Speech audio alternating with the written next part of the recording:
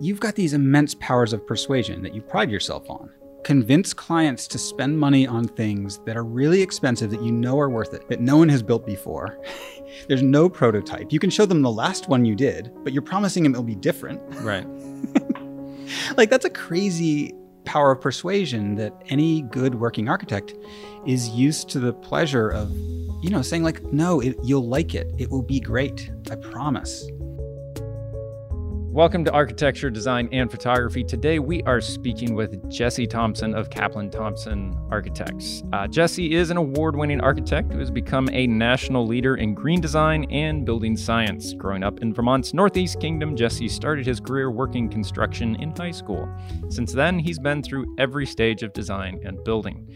And as you'll see from this conversation, Jesse has a hyperactive mind, and he's really fun to talk to, and I'm sure really fun to work with from the times I've worked with him shooting some of his projects. And he's got a lot to say. He thinks about a lot. I imagine he has a hard time falling asleep at night with all those thoughts running through his head. So really interesting guy. Really appreciate everything he's done in the design community. Thanks to Main Home Design for sponsoring this podcast. You can check out Jesse's AIA theory article in the upcoming November 2020 issue of Main Home Design. Today we have the amazing Jesse Thompson of Kaplan Thompson Architects. You can try reversing it. Phil will be happy. Kaplan Thompson Architects in Portland, Maine. I've photographed quite a few of your projects, and one of the winning ones this year that was one of the more interesting ones that won just because of the constraints of it and everything else that I thought was really interesting. But Jesse Thompson, thank you for coming down here today. Anytime I even run into you, we had lunch at Bubble Mania like years ago, and it's just kind of like bumped into you, and then it's like a nonstop conversation for like a half an hour, and then see you later. And I've always enjoyed that. So well, thanks, it's man. really cool to have you here and to just see where this strange little conversation goes. So yeah, it'll probably go for 2 hours until we shut it off. Well, once the bands start practicing, it'll be too much. Good. You don't edit, do you? No, just hit record and go. So don't say anything you don't want people to hear, Yeah. But so what is piquing your interest and keeping you activated, triggered, and everything else these days?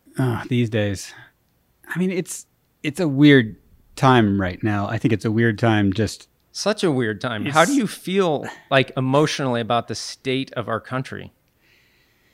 I was talking to my wife last night, and it was that thing that's happened before. I was like, I think I have to stop reading the news for a little bit. Yeah. Like I need to, because there's the things I can change that I actually can change, and there's things that I'm planning on doing, and I'm going to vote and all that. But I think I need to not read the news for as much for a little bit, because it's not. My parents. I can see where it's going, and where it's going isn't great. Now, and this is weird, because I'm a generally pretty hopeful person. Yeah. So it's just like you have these dips where you're like, this is a strange moment. I mean, we're in the middle of a pandemic. Mm-hmm. We've got California and Oregon on fire. Right.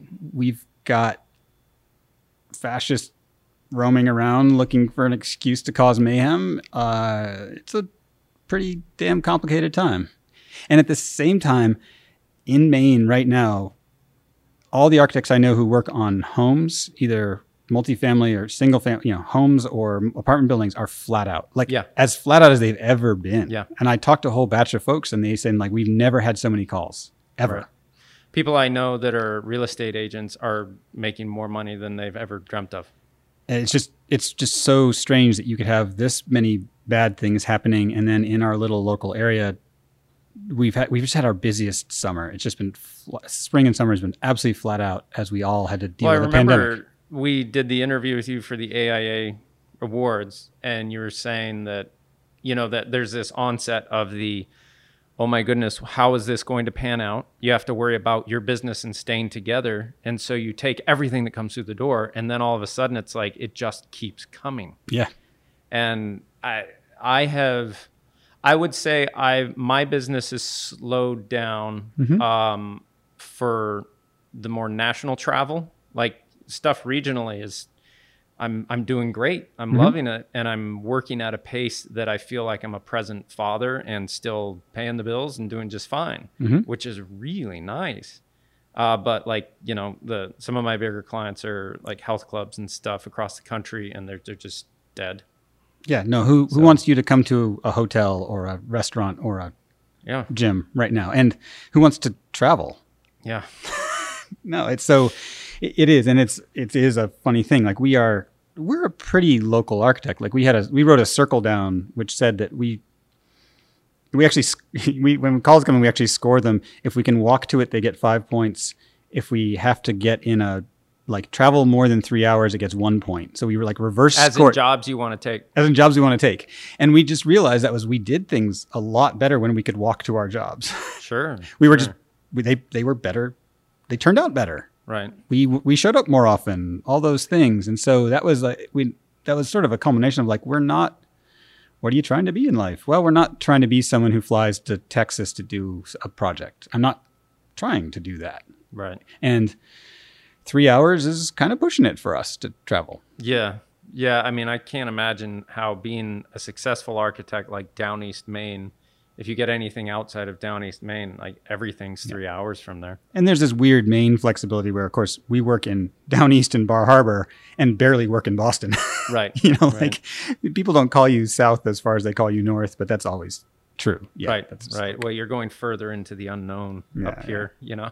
But it is, but as a local-ish place, the travel shutting down didn't change that much in a sense for us, as much as maybe someone like you who had more flying to job stuff. I mean, the national work is slowed down. The jobs where they're actually paying you to go to a different, region of the country, they're obviously going to be paying you more because they're finding you based specifically on your, what you create rather than where you are. Yeah. And so you're going to get paid more that way. But oftentimes they choose you to go and do those jobs based on the things you have shot regionally. So I've known forever that I need to be in good stead with the good architects in Maine as a means of filling out my portfolio to get the work that is in other parts of the country. Yeah. And some of those, like the best paying jobs I've ever had, they a lot of times don't even end up in my portfolio because they're not as nice as the stuff that you make, And that was, I think, where we kind of made that call. It was like, yes, I think when you turn into a traveling architect, the fees must ratchet upward. And there is a global celebrity crew who I assume gets paid incredibly well to jet set and get paid. And we did just sort of say like, that's fine. Yeah, I would imagine with the kind of project you'd be involved in, the amount of time taken from your family and your life to execute a 3 to 4 year long project would come at such a cost. It is. And maybe it's just also about, living in Maine, et cetera. I mean, that is an interesting piece because when Maine Home and Design set this question up of like, this design theory thing, what do you want to talk about? And like the title I came up with was The Urgency of Getting It All Right, of trying to get it all right as what you do. And, and that was because we had this business tagline that was beautiful, sustainable, attainable that we came up with. And that was our sort of marker to ourselves of that's what we're trying to do. That's what an ideal project would be. It is, it's beautiful, it's sustainable, and it's attainable. And, we didn't, of course, say affordable. We said attainable. You could achieve it. And that, a lot of the houses we do are very nice houses. Not everyone can attain those. But the person who did, they absolutely, but it also was just sort of setting a marker of how to work on all of it and not just do one chunk of the profession. Right. Which I think is a really interesting, that's when I look at what we've been doing. That's a sort of interesting thing when I look around of like, that difference between really, really narrow focus. What is it like? Is it the fox and the hedgehog? I don't know. Grasshopper and there's like the doing one narrow thing really, really, really well versus trying to do a whole bunch of things well. Right. And the omnivore versus the carnivore thing. So what do you guys strive to be? Well, that I guess is where, our reputation is of doing green design or sustainable design. I think that's, if you ask a lot of folks, that's probably where they go to first. As a foundation for your company philosophy, if you will. Or, I mean, I think more just reputation, if you asked folks what that is. But I guess for me, it was always this, how do you get all aspects of the profession right? Like, and architecture is really, really hard. You know, you dove into it for a while. I gave up a long time ago. Right. But you're around a lot of architects. You watch how they focus, and it's like getting any one aspect of the profession is really hard. It's hard to run an architecture business and not, you either famously start with a lot of money or you know, Right. but you don't, it's hard to make beautiful buildings. Otherwise we'd have a lot more beautiful buildings. Like, so, Right. just seeing something gorgeous takes huge, huge effort. Making something that's not incredibly damaging to the planet takes a lot of effort. So it's like you see people who are pulling one of those things off, and that's a pretty big achievement. You try to take it all on and you can get totally buried. Yeah. And so that's, and I actually remember when I was in school being kind of bad at it. Like, and there were the kids who were really into style, the kids I went to a school that had a sort of a green design chunk to it. And, the green design kids building all looked the same. I can actually still draw them. They had like a little solar roof, and they had a clerestory, and they had a wedge, and the style kids would sort of make fun of those buildings. The green kids would make fun of the stylish ones, like, you don't care about the other part. Right. And I remember kind of ping pong between the two tribes, like not fitting in either one. Means it's beautiful enough to save for more than, because it's kind of the argument of like, should I drive a 1965 Ford Falcon rather than a Prius, which is more damaging to the environment? Well, it turns out maybe the Prius is more damaging because you have to make it. Well, I don't know if that argument pans out, but I know I've heard it. But that right there, Trent, was like, that's the thing. Like, a lot of those things come down to doing the math. Okay. Which we were just talking about for buildings and stuff. So yeah. Yeah. And so that's like, there are people, of course, who run the math on a Prius versus a 68 Ford Falcon. Right. And if that's even such a thing. It's actually, it gets into embodied energy versus operational energy. Okay. So operational energy is the gas you put in the car. Sure. So that's the gas you use to drive down the road. And the embodied energy is the energy hidden inside the thing. So how much energy went into making it? Right.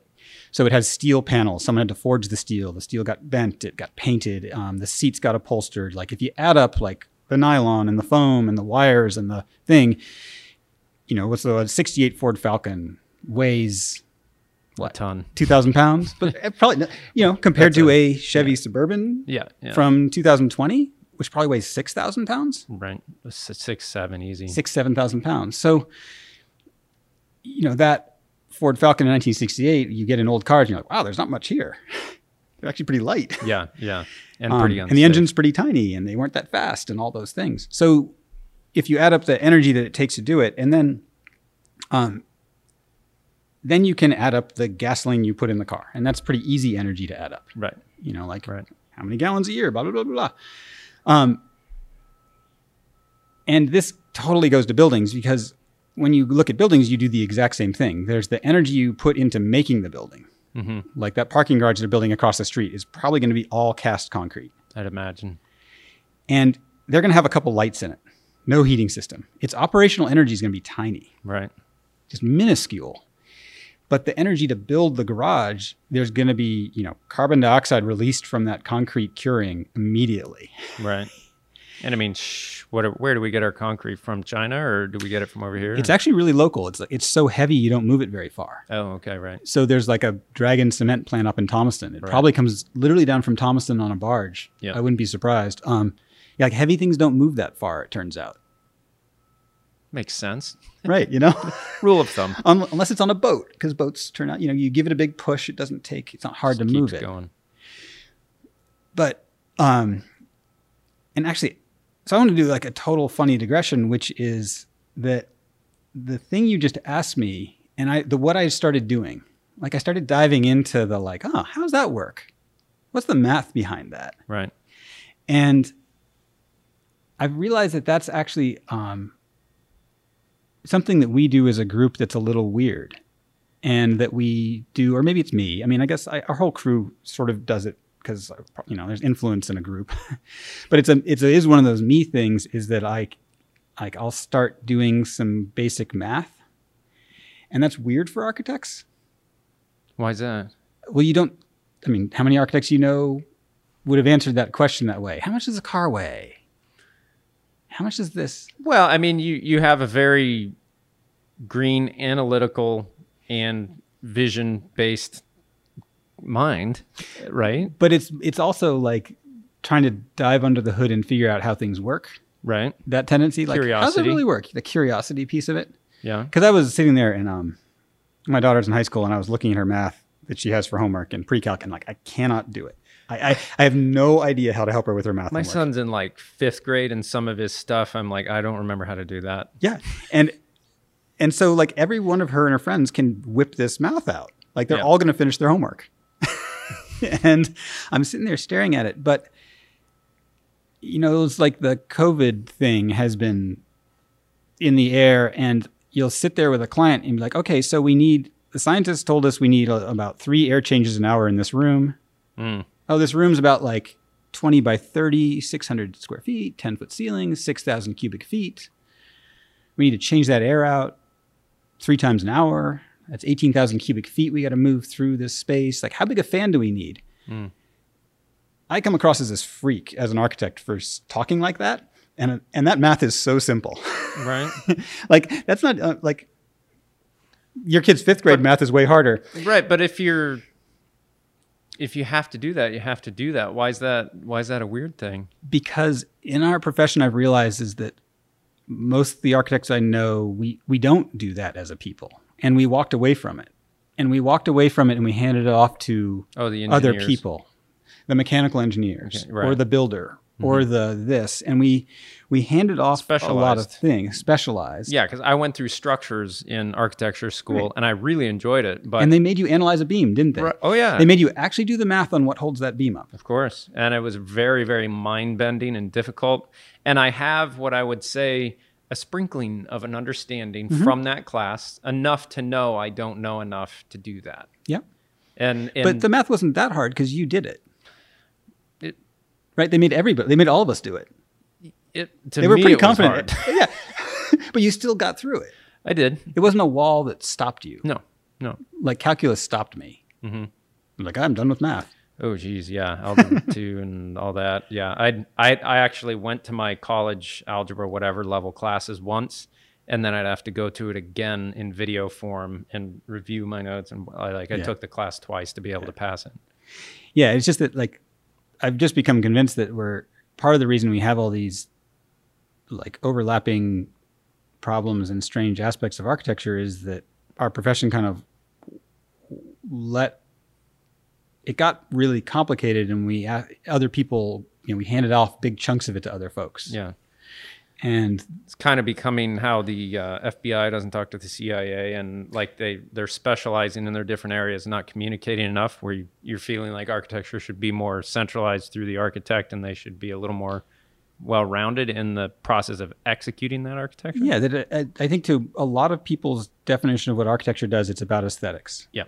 You know, it's about just what does it look like? What shape is it? And what color is it? And what does it look like? That's what I think, not only to the public, but to architects. And as you know, because you're an architectural photographer, we give awards that we sort of clamor about more. But I've been doing this a while. They are photography contests. Yes. Sorry. Right? Sorry. Sorry.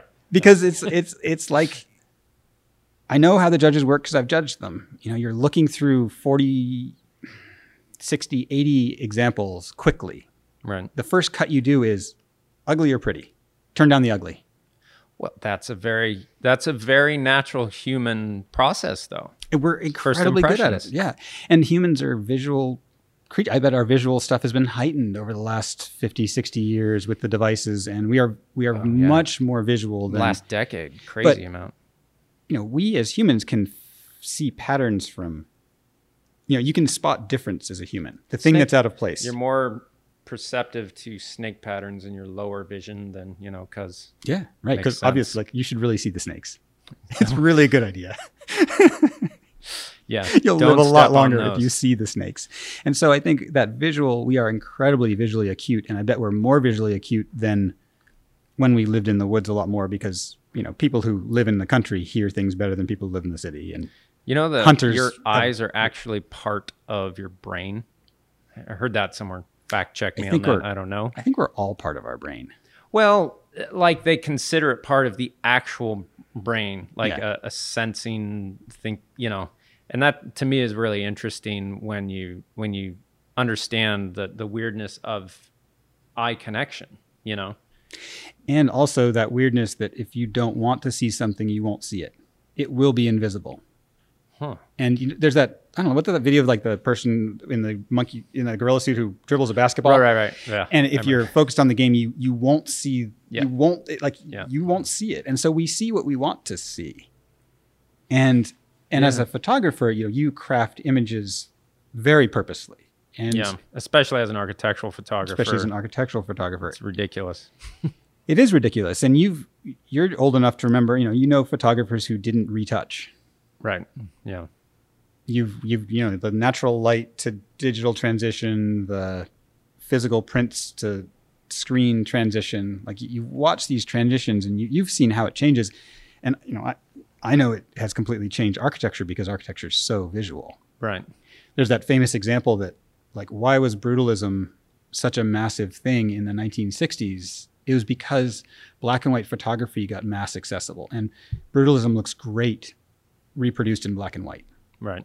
And as soon as color reproduction got really, really affordable, postmodernism bloomed. Because all of a sudden, lush colors, you could print them in the magazines. Right. And a different architecture became attractive Huh. because of what we could print affordably. And those things. And so now we're in screens, and you intuitively, Trent, I'm sure, know what building can win an award. When you're looking at it on site, you've got a pretty good odds. Well, yeah, but I couldn't. Maybe if I took some time, I could point out exactly why. But No, anytime you I wasn't even interact saying- with a good piece of architecture, you immediately sense that there was a real thought behind this and a cohesiveness. Well, we're ranging into something even sort of more interesting, which is about style. I bet you would never say this to your clients, but oftentimes your clients know, like, what can win an award and what can't. Sure. You know what's fashionable at the moment. Yeah. You know also what photographs well, like what Yep. pops off the page better, what styles pop off the page better than other styles. There's a lot of traditional work which is immensely difficult to design, and it has a complexity to it that doesn't read as an image as clearly as stark modernism. Exactly. And stark modernism And I love punches off the stark page. modernism. It's to so photograph. much more for me. It's so much more comfortable because it's easier to understand. To photograph? To photograph, Yeah, absolutely. comfortable to photograph. Absolutely. But I live in a pretty stark modernist home as well. Yeah. And it's very comforting to me because I've got everything in order, and then I have a really abstract piece of art as a focal point, and it's like I've contained the unknown there. Yeah. And that's my own psychology. It is, but right. We got here because of how strong visuals have in dominating the profession. And you as a photographer who work purely in a visual medium, Mhm. and it's the world you soak in Yep. on every level. I guess there's been this thing for us of really trying to be attentive to how things actually work. Like, do they function or not? Mm-hmm. And sort of realizing that most buildings function really, really badly. Mm-hmm. They don't work well. Like, if buildings worked well, we wouldn't have a COVID pandemic. All right, well, now wait a minute. Explain that one to me. It's- Because it's becoming very they clear- made this virus in a lab in China, and we had Sure, but just kidding. Okay. but if you have an airborne virus Uh-huh. and you have really good ventilation systems, it doesn't matter if it's there. So you're saying if the ventilation systems could weed out contagions? What am I trying to say there? Yeah, the viral particles in the Yeah, air. yeah. How about that? You're right. Yeah. So- So like we have downtown Portland is full of empty buildings right now. We have office buildings that everyone's too terrified to be in. We have that's really true. Nightclubs though, and music halls that are empty. Like people's businesses are just dying. The massive buildings that have the massive air exchangers are taking all the air from every space in that building, really, and running it through one soggy place, aren't they? Well, those buildings aren't doing anything with the air. It's just recirculating. Ugh. It's like you imagine a recirculating toilet, right? Okay. That's not my line, actually. That's a building science guy's line. But so what most buildings do is people in the building industry made an assumption, which is that buildings are pretty leaky, right? Okay, they have holes in them. Yeah. So there's air just kind of moving around, right? It just goes in through the walls, right? So therefore, what we should do is when you want to be warmed up or cooled down, we will heat up the air inside the building and we'll swirl it around and we'll turn it off. And you want it cold, we'll like cool it down and swirl it around and then we'll turn it off. And the theory is that the fresh air you need as a human will come just kind of leaking in the doors and the cracks in the windows.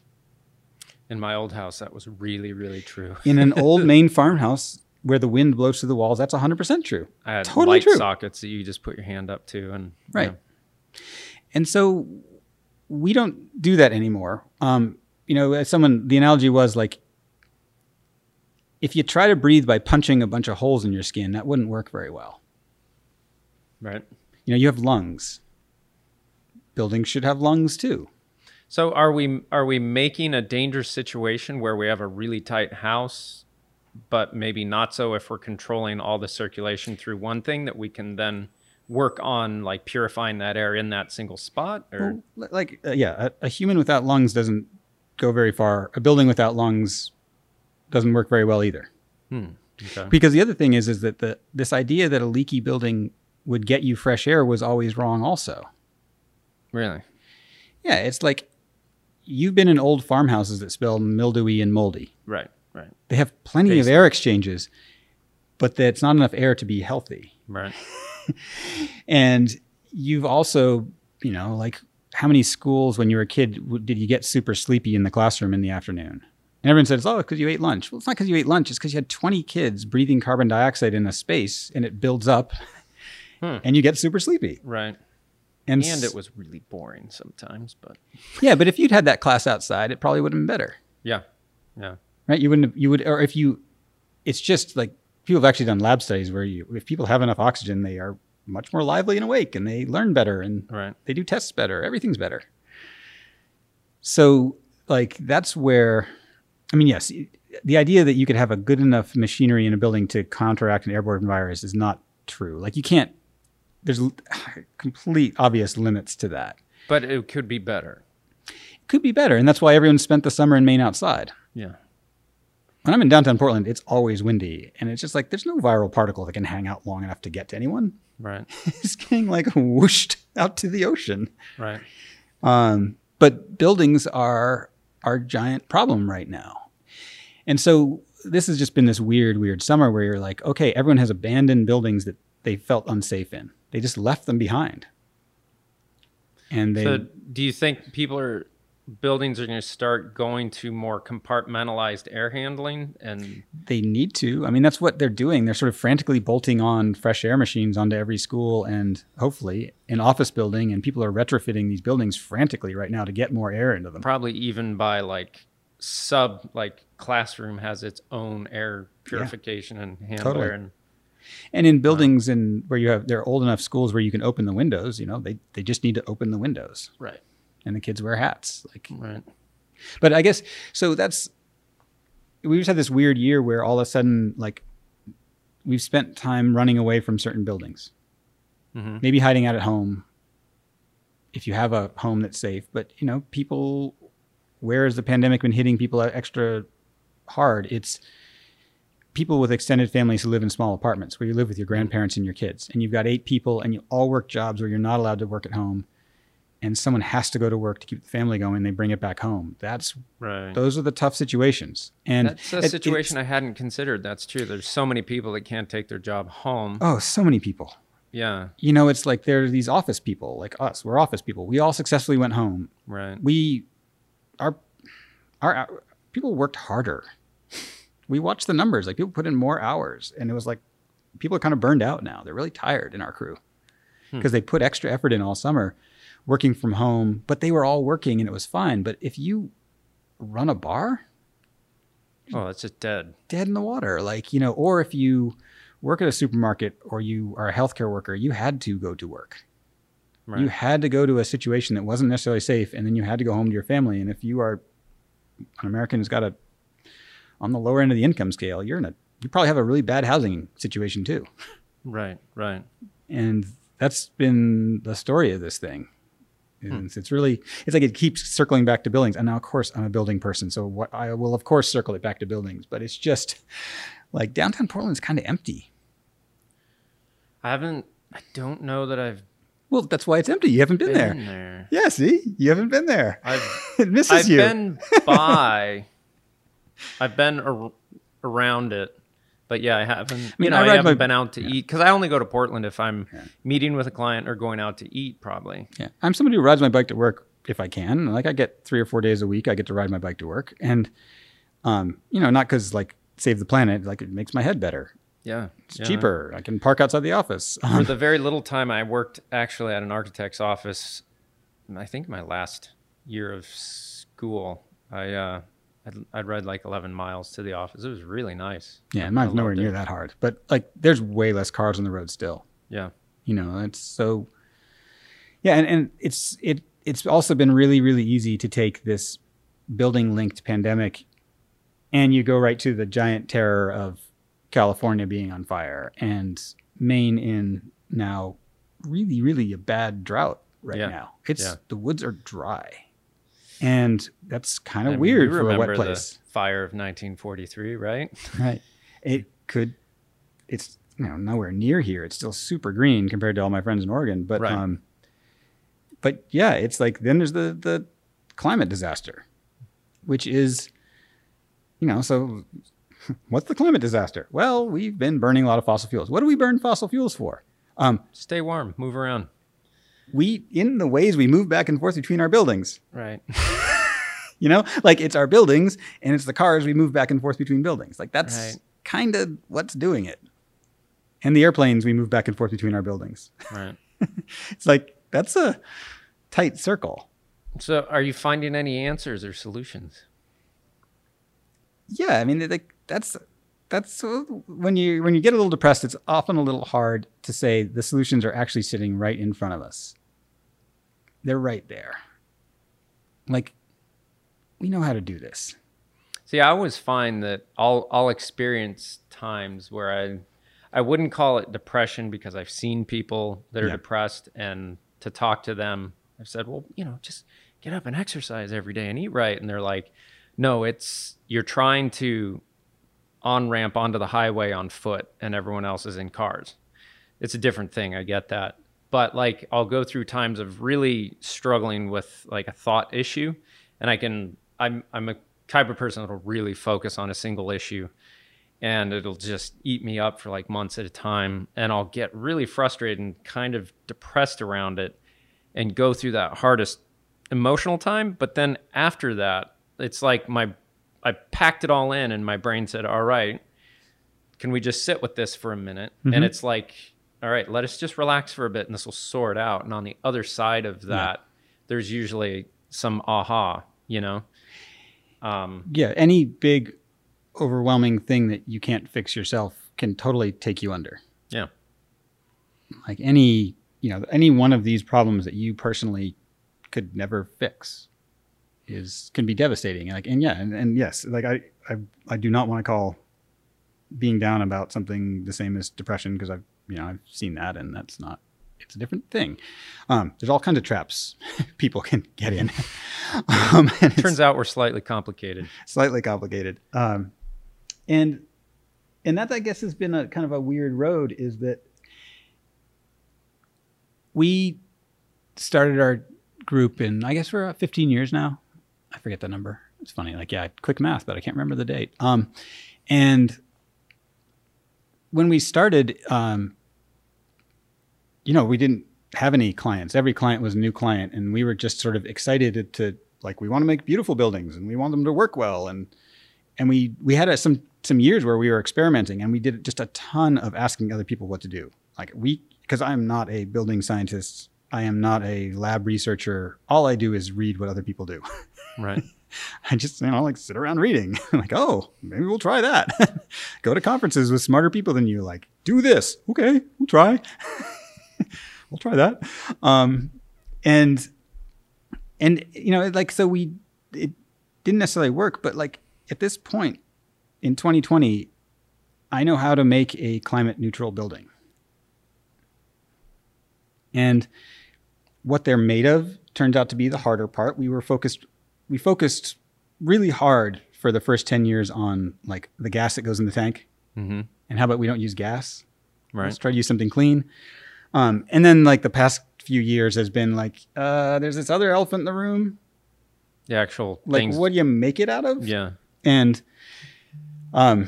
we started way back when with the Prius versus the Ford Falcon. Right. And so I have an electric car now. It's a little Kia. And what's funny about the electric car is that it puts the mileage right in front of you really clearly. And like when you drive it at 78 on the highway, it gets a lot worse gas mileage than when you drive at 65. I mean, like, this intuitively. Right. Some reason gas cars hit it from me better. I guess it doesn't matter. You can just stop and fill up and you just keep burning it, Yeah, but I'm obviously I'm somebody who watches numbers, but for me it was just disturbing. I was like, why does it say 2.8 instead of 3.5? Like, that's a big difference. Right. And there was finally this point I was like, okay, so I've got a 3,000 pound block of metal that I'm pushing through the air at 75 miles an hour. That must be really hard. Like when I was growing up, I had a little pickup truck and it didn't really like going 58. My Nissan pickup truck, like it was really kind of unhappy at 65. Right. And now any car you buy will go at 85 down the highway. Oh yeah. Yeah. And I think that's a really like unbelievable amount of energy to push a thing through a fluid that fast. Yeah. And we underestimate it and that's why with mileage with cars and the embodied energy of cars, when I saw a sheet that said basically like, if you buy a Suburban or an electric car, the amount of energy in the extra weight of the Suburban and the amount of energy it takes to move that through means it's literally like 3 years before the energy in the electric car, because the batteries were very energy intensive. Right. So it's like 2 to 3 years between a Suburban and that. And after that, you're just like completely pulling ahead because the balance of operation versus embodied is massive. And that says that the really cute vintage car that you love, you should really only drive that a couple miles on the weekend. Yep. Do not be a daily driver. Like, you are literally better to go get the brand new cheap electric car and you should pulp the old one. You should crush it for the planet. Right. Now, that doesn't get into your love of the car and the aesthetics you love. But it's kind of like, put it in the garage, walk out and look at it and admire it. Or convert it to an electric car. Oh, super fun. Then you're golden. Then you've done both. Yeah. Right. Yeah, then that's some really cool opportunity there. So that gets into like renovating a building versus tearing it down. The only thing is that they're not really safe. That's the other thing. That is the other thing. But man, it's so cool because you stay below 35, they're a lot safer. That's true. Just go slow. Go slow. But I mean, I've always bought older cars because I couldn't generally afford nor wanted to pay all the money for a newer car that you didn't know if it was going to stand the test of time visually. Yeah. So you could just look in the old stock of things and be like, that stood the test of time. It's really beautiful. Okay. Yeah. But yeah, they hog stuff. So then you've got like, we take the same analogy and like, okay, so cars are just operationally, and like the fuel you use is just a huge mountain compared to making them. Mm-hmm. It's just like this massive thing. Buildings, it turns out, are actually really different. Like, buildings don't move around much. Right. They kind of sit there. They're really lazy. Yeah, heat them and cool them. It's like an oven that just sits there, but it's not even very hot. Like a building wants to be 72. That's not very warm. Right. And so buildings are, some buildings, the parking garage is the extreme example we started with. Like, it has no operational energy. It's all embodied. Mm-hmm. So it's super bad for the world to build a parking garage, and then afterwards it coasts. A little 2x4 wood house actually has very little embodied energy. It's made of trees. You grow trees. Trees are very easy to, they actually have carbon locked up in them. Right. So you're actually hiding carbon from the world by making a wood building. Right. And so a wood building that doesn't use energy to heat and cool itself is, actually locking up carbon. That doesn't use outside energy. You're saying, like, if you have a wood building, it has that's clean solar energy. powered, Yeah, yeah, exactly. And, again, like your great grandfather's shack up in northern Maine that he heated with wood didn't really damage the climate. Yeah. So what is the lowdown on burning wood for heating your home these days? That gets, from what I mean, again, I'm not a scientist, but it gets super, super, super complicated. Really? Like, don't do it if you're in an area that the wood smoke will make your neighbors sick and give them asthma. Like out in the Northwest, they ban wood smoke because they get these inversions where the smoke kind of settles in town. Oh, right. That's not nice. That's not nice. If you live on a house out in the woods of Maine, more wood probably falls off the branches around your house than you could burn in a year with a good house. And right. It's very, very extremely low. If you start cutting down trees to try to make electricity to run a city, probably pretty bad. Yeah, no. We got a Blaze King that has this thing that when it gets to a certain heat, you push in this thing and it reburns a bunch of stuff. And probably the stuff coming out the back is pretty clean and not smoky. And like, you look out the chimney, there's not smoke coming out your chimney. Yeah, my wife's in charge of all of that. She's got the passion for that. So I'm the person that's... If you're in a rural state like Maine, burning wood to have houses that aren't too close to your neighbors is, totally a great normal thing to do. If you're in the middle of New York City, you probably shouldn't burn wood. Time to load the wood stove again. I mean, we used to. They had like coal chutes, We used to basically take coal and burn it. Yeah, make coal great again, right? Yeah, right. Yeah.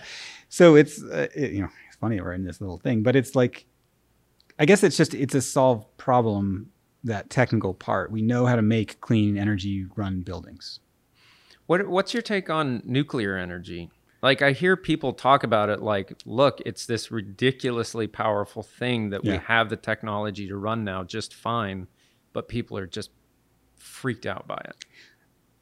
Yeah, that's one of those things where like people love arguing over nuclear. Really? Yeah, like it's one of those things where you have nuclear fans and they love poking at the people who hate nuclear, and it turns into this whole thing. Really? All I know is that like nobody's building new nuclear plants. No. They're so expensive. Like, what I see solar fields going up everywhere. Yep. I got a friend that puts them up, and he's nonstop. Cranking them out. And nobody's building nuclear power plants. Like, even when you throw free billions of dollars of subsidy, people still don't want to build them. So no one wants to see that in their backyard. They don't want to see that And stack. I think they're just like, no one is placing a bet on nuclear right now. And this isn't like because the greenies shut them down. It's because I think they're kind of terrifying to run. Yeah. Like, if things go wrong, it goes really, really wrong. Yeah, I think we've scared ourselves away from that, from messing it up and Fukushima and all that. It seems bad. It seems not good. Seems bad. Solar fields just Well, that's where you like friendly. when you look around, like you watch what's going on. We're at this amazing place where, yes, the reason the solar fields are happening is it's cheaper than anything else you can make. They're like, I saw in the paper there was some auction and like the new solar fields in Maine, they're making power for 3 cents a kilowatt hour, and CMP sells it for 17. Wow. So it's the cheapest coal plants are just getting shut off. Right. So you can put up a solar field in Maine and sell that power at a profit to CMP, who then sells it at another huge profit. Yeah, and they're selling it. They're under long-term contracts to promise to sell it for 3 cents a kilowatt hour. In Maine, like we have winter. How are you going to? The sun turns off. So the embodied energy in solar power. Is that an issue? Are we like raping the planet to make these panels or anything? Well, yeah, this is going to get over my head because like I'm not a material scientist, and there's definitely really complicated heavy metals embedded in them and stuff like that. And you know, don't go grind one up and try to eat it. But on just a pure energy alone, it's like 9 months before the energy you took to make it is kicking out new energy. And Wow. I mean, it's sort of, I guess, in some ways self-evident because otherwise it wouldn't work. Well, there are subsidies for it and everything else right now. They're right? kind of going away. Yeah, I know. They've kind of all my gone wife's away. making us buy something before the end of the year. Yeah. But but that's because they've gotten so much cheaper that you don't need it anymore. Yeah. I mean, it certainly seems like, geez, this energy is just falling from the sky. Why aren't we collecting it? Yeah. And that's, I guess, where when you try to drag that back to architecture, and yeah, we have to make beautiful buildings. Like you have to make buildings that people love. So yeah, let's work on that. Let's also make buildings that don't do damage. Let's try and figure that out. And the thing that I guess for me is that's a fun puzzle to try to get all that right. Like that's intriguing to try to do all those things. And it's been a really exciting thing to try to figure out. It's been really fun. And I've heard our clients say like, oh, you know, it's like you make it fun. And it's like, well, this is interesting. This is like a really to do that and have gorgeous buildings and have them be healthy for people and people can afford them. Like that's a great thing to try to do all that. Where do you see the hardest part and the most advancement in your practice right now, as far as the difficulty with making a beautiful building compared to healthy building compared to sustainable building? I think that the biggest advancement is that I see more people believe it's possible. And so it's not a technical problem. And it hasn't been for my working career, really. Like the science was solved. Now, what is the investment hurdle lower now, though? So this is where I get a little cranky. Uh-oh. The investment hurdle has been a dodge. A dodge? Yeah. People didn't want to do it. Mm-hmm. It really wasn't that it was economical or not. And so part of our practice is doing really nice houses. Mm-hmm. And when you start doing nice houses, you watch people buy things they love. Right. And put them in. And they buy them because they love them. Was that infinity pool economical? Did it make you super happy when you came home? Absolutely. When your kids brought their friends over and like you sit there and look out at the beautiful place you put your infinity pool, that was all worth it, right? Right. Like people do what they want to do. And people have used the whole money thing to not want to do it. I'm just convinced of this. And it's because I watch people make choices over and over again. I watch them do the thing that feels like that thing will be pleasurable. That thing will make me happy. I'm not convinced that one will. So this is more of a cultural shift as far as I think a societal value shift that has taken time. Yeah. And because like, people of our age remember, and especially if you went to architecture school, and so we're like 90s, right? I was in architecture school mid to late 90s, very late 90s and early so 2000s. I'm a little older than that. I early 90s, goofed off. Like I talked about in the beginning, but that in the era when I went to school, green buildings were not sexy. Right. I did a straw bale building that. And you had professors who were pretty upset with you for doing that. No, it was encouraged. Yeah? Where were you going to It school? was like same place as Russ Tyson and Caleb Johnson. Yeah. Andrews University. Shout out to all the Adventists in the room. It had a decidedly sustainability bent to it. Yeah. There was a responsibility to the earth from a Christian perspective, but not from it's all going to burn, so let's just profit. No, as in like stewardship. Yes, stewardship of like this is the gift, take care of it. Yeah, like your duty he's is coming to take back and he's going to be mad if you've beat this thing up. Let's not do your that. duty is to take care of this. Yeah, that's the awesome ethic. Yeah. This is the good side of religion, apparently. When it comes out like that. Oh, I've got a total soft spot for Seventh Day. Like they're just all so super nice people.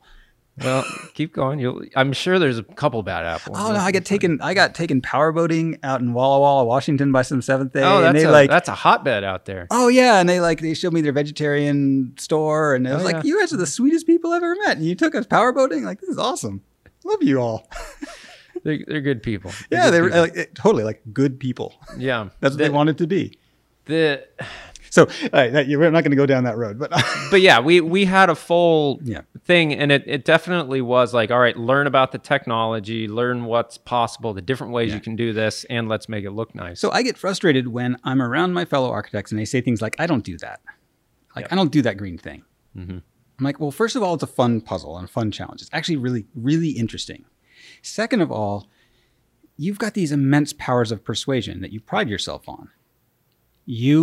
That's true. That you convince clients to spend money on things that are really expensive that are worth it. You know that there's a kind of space that's possible that you've seen and you can picture it, and they'll love it. They'll be happy. Right. But you have to convince them, because that's the strangest thing. You have to convince someone to spend a huge amount of their money on something that doesn't exist yet, that no one has built before. There's no prototype. You can show them the last one you did, but you're promising them it'll be different. Right. That's a crazy power of persuasion that any good working architect is used to the pleasure of, saying no, you'll like it. It will be great. I promise. And architects you have are representation, influencers. Right? But you have your representation tools. You have your ways of showing them. You have certain kinds of drawings you do. You have certain kind of imagery you deploy. You have certain ways you walk people through this immensely complicated puzzle that ease them into it, so they can get a grip on something they've never done before. And so there's this huge powers of persuasion that any working architect has had to develop to build anything, because you can't use your own money. And then there's this huge avenue where most of the profession kind of turned and walked away and was like, we're not going to try to persuade people to do that. That might get us in trouble. Right. I'm not even going to try to persuade people that that's a good idea. That might backfire on me. I'm not convinced of the logic. I haven't run the math. Whatever that thing is. Well, I've had this conversation with people that have gone to the same school as me, and it was very much a I'm just not into that. That's not my and that's totally. Now their choice. There's an ethical side which says you're just not into not fucking up the gorgeous world. Yeah. And of course, if you say that, people get really, really angry with you. That's not great in a client meeting. I don't even say it to my friends. We've always, our whole business has been about the powers of persuasion, about making this beautiful and interesting and fun and sexy and lustful. And I was really heavily influenced by a science fiction writer named Bruce Sterling, and he's still writing, but he started something called the Viridian movement. Viridian. It sounds familiar. Yeah, well, it's now a word that you see in marketing for bad condos. But it's like a very deep green or something. A viridian. It's a color. I don't know. See, here I'm screwing up his theory already. But he was basically saying, people have never changed by telling them they're being bad and they're doing the wrong thing and they need to act better. Morality has always failed. Okay. So you're doing it wrong. Here's the way to do it right. Please change. So the way to convince people to change is to present to them, here's the way to do it right. Please do it. Look how amazingly beautiful and better this is. You have to make it sexy, lustful. You have to implore people rather than shame them. You have to make people want it. Here's a thing. Here is this beautiful thing, this possible beautiful future. And if you want it enough, it will happen. But let's go want it. And we need examples of how to want it. We need to make these healthier, cleaner ways more attractive. Do you think you should try and change people? We're going into trend psychology. Do I think I should, or I can, or which word? Do you think you should try and change people? I've spent 25 years changing people. So I mean, it happens whether I want to or not. So you actively attempt to change people. I think it's the architect's pitch. Like, this building will be better. You'll be happier. Let's talk on a more basic level, though. Like friends. Oh, do I try to change friends? Yeah. Do you try and change people? So I have 2 teenagers at home. And they're really good at catching on whenever you try to change them. Or even mold them. Or even mold them. So I and I work with a big crew of people. And like, I'm not going to change them. Right. Like I do. But you've selected those people as people that you mostly maybe not agree with, but admire for what they contribute. And yes, admittedly, like there are power dynamics inside a workplace that are just unavoidable and exist. Like I am the boss. Right. I can hire and fire. That's just a truth. It just lurks. And so there's a power dynamic, which means that I can't pretend that we're all a bunch of happy equals sailing down the road together. It's like there's other things going on. And like in a family, why are my kids beat the shit out of me? Because, I can't fire them. They can't leave. I can't leave. We're all stuck. So, we're not as nice as we would be at work. Well, you save the worst parts of yourself for those that are closest to you. Right, exactly. Hopefully not. But yeah, I mean, it's, so there's dynamics at work there and if we want to talk about getting the entire profession right, and we could talk ethics in architecture, and we might go down another whole thing of, another aspect of us as an immensely damaged, semi-toxic profession. But we can save that for the last hour. Well, it's interesting to me to consider, like, okay, some people say you should never try and change people. Yeah, but that doesn't hold up. Like, if you have a friend who's like, you've been disassociated with for a year, you reconnect with them, and all of a sudden they're a Nazi. Like, do you try and change? No, I'm going to respect Frank and his opinion on, I would think you'd want to change people there, but I'm a soft sell. So you asked me personally, I'm a pretty soft sell. Well, what do you mean by that? I mean, I'm not a table pounder. I'm not I'm probably persistent. Mm-hmm. I'm very stubborn. Yeah. I think I'm a little relentless. Like it's sort of not this is giving not sounding up. Like soft sell. Well, but the that doesn't sound like soft sell at all. You're totally right. But I mean, we are definitely flies to honey, horse to water. You can bring a horse to water, but you can't make them drink. Right. I believe that. Right. I mean, I'm only going to ever convince someone if I can give them some proof. Right. Which is like what I think we've been in our group doing this long enough that we have a backlog of examples that are like, oh yeah, and we can bring people to houses. And you can bring them and say like, no, really, it's nicer. Like, and I have things that I say to clients that I've just learned are much more effective than, and we don't do math with people. I don't do money math with people. I've found that to be incredibly unpersuasive. It's like, Is Phil more of the numbers guy who makes this No, he's even less of a numbers person than me. But it's like, I worked on my own house and did all these crazy experiments, and you've seen it. Like, it's a full-on laboratory, and I did stuff at the time that was really wacky, but it's really well insulated. And in February, I can sit next to the window in a t-shirt. I think you actually took pictures of me sitting next to the window in a t-shirt, and it's like my house is just warm. And when you describe that to people in New England, they're like, I've always been cold. I've never been warm in a house. You're like, you can be. You can be warm without a machine blowing on you. Yeah, yeah. And people, like, they're not quite sure you're true if they grew up in farmhouses, but that sounds nice. And that's something you might pay a little extra for. Oh, absolutely. That's what we did. Caleb had a guy who was really geeking out on all that stuff, and detailed out our slab on granite, and then wall system, window system. And it's like my wife was always in like silk long johns and then a wool something Yeah. and hat in the house. Yeah, when people we just lived run over cold. here. Yeah. And, now in the middle of the winter, she can, the stove's barely going and it'll be 80 degrees and she's in shorts and t-shirt. And Trent, I kind of, I sort of already know the answer, so I'm going to ask you the question is, you go over to other people's houses and she's kind of like, can we go home now? It's really uncomfortable. Like, I don't know why their house is so cold. Or, like once you've experienced this better thing, you want it. It's nicer. That's interesting because I will be away from my house for a while and realize how much I appreciate it. Yeah. Not just for like the thing that hits me first is the aesthetics that I primarily designed and someone else had to fix. But then also the efficiency of the use of space and using it how we know we use space. Yeah. But then that beautiful just you don't feel like you're losing heat in the winter.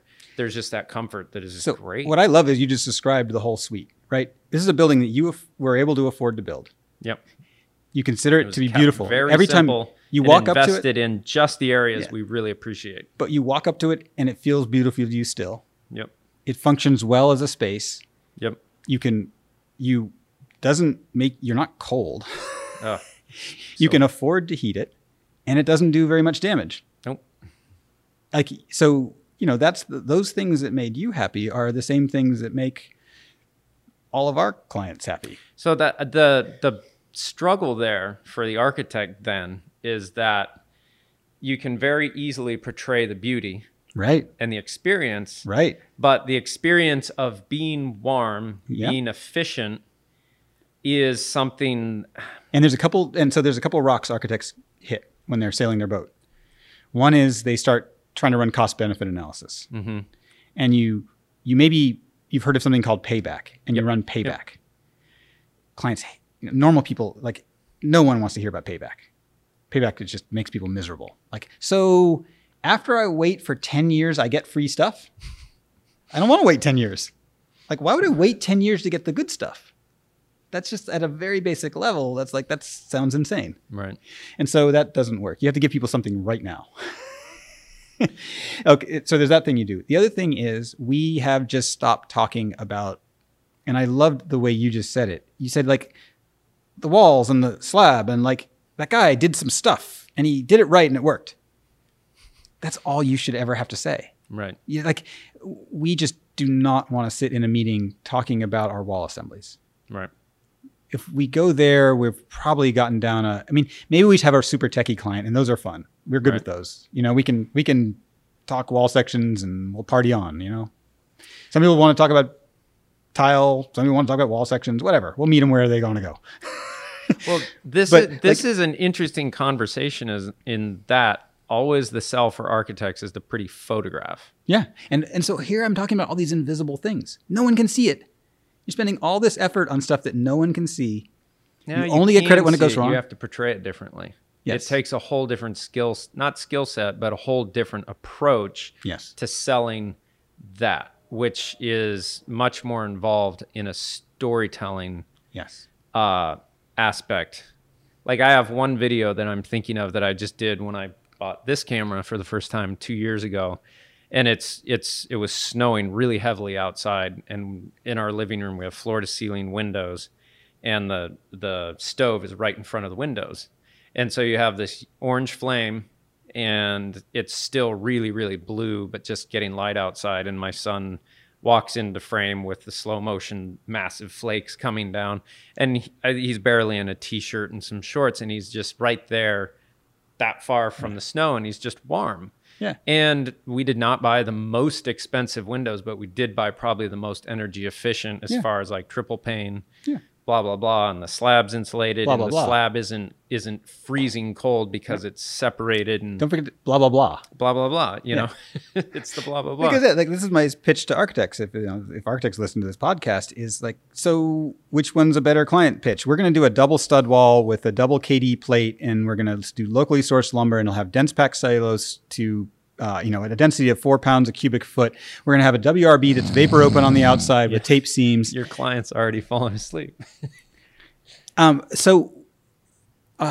we like to make really good houses, and there's this one technique we can use, which you can have really deep windowsills, and it's really nice for cats and plants. We love our and you deep can windowsills. sit at a deep windowsill, and you can watch the snow, and you can sit right next to the window, and you won't be cold, and it's really nice. And and we could put some shelves in there too. We could carve that wall away, and we could give you some built-ins there, because our wall is a little thicker than a lot of people's, and we could have a built-in right there, and we'll thin up the wall a little bit, and then we'll have a deep windowsill for your cat. Like, which speech is Cat better? note. Which of one of those speeches is likely more persuasive? Like one is about the basic aspects of being human. Like, can you be warm? Can you be happy? Can you do this? And another one is an engineering exercise. But how do you, as an architect, sell the more initially expensive but better thing for all of us? So on most custom homes, it just isn't more expensive. Really? Yeah, because they're custom homes. Right. I guess if someone's got enough money to pay for an architect. So, I mean, we got all these different worlds you work in. Like, I have some worlds I work in where, like, money is, it's everything. It's like if it doesn't work, it has to work on a cash flow basis, a first cost basis. It has to work on every single basis like that. But, like, you build a custom home because you want something fabulous that you've never seen before, you can't, you've looked. You've tried to find that home and you couldn't find it. I mean, a residential architecture is one of the last very unique things to be made in this world, and it will go out eventually, I think. I don't know. I mean, it's got to get to a point where this 3D printing and everything else is like order up your home, and a truck shows up and... Yeah, but the truck will show up and build the boring stuff.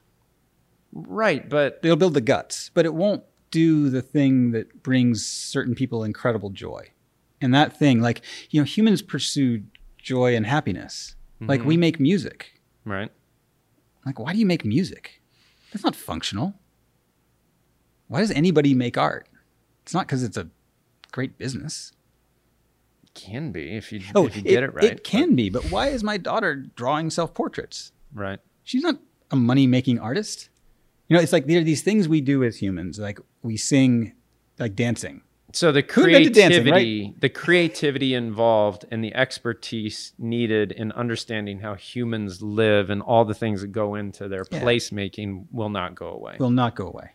We're not human anymore if we're not singing and dancing and cooking and enjoying beauty. Like it's just deeply embedded at every level of us.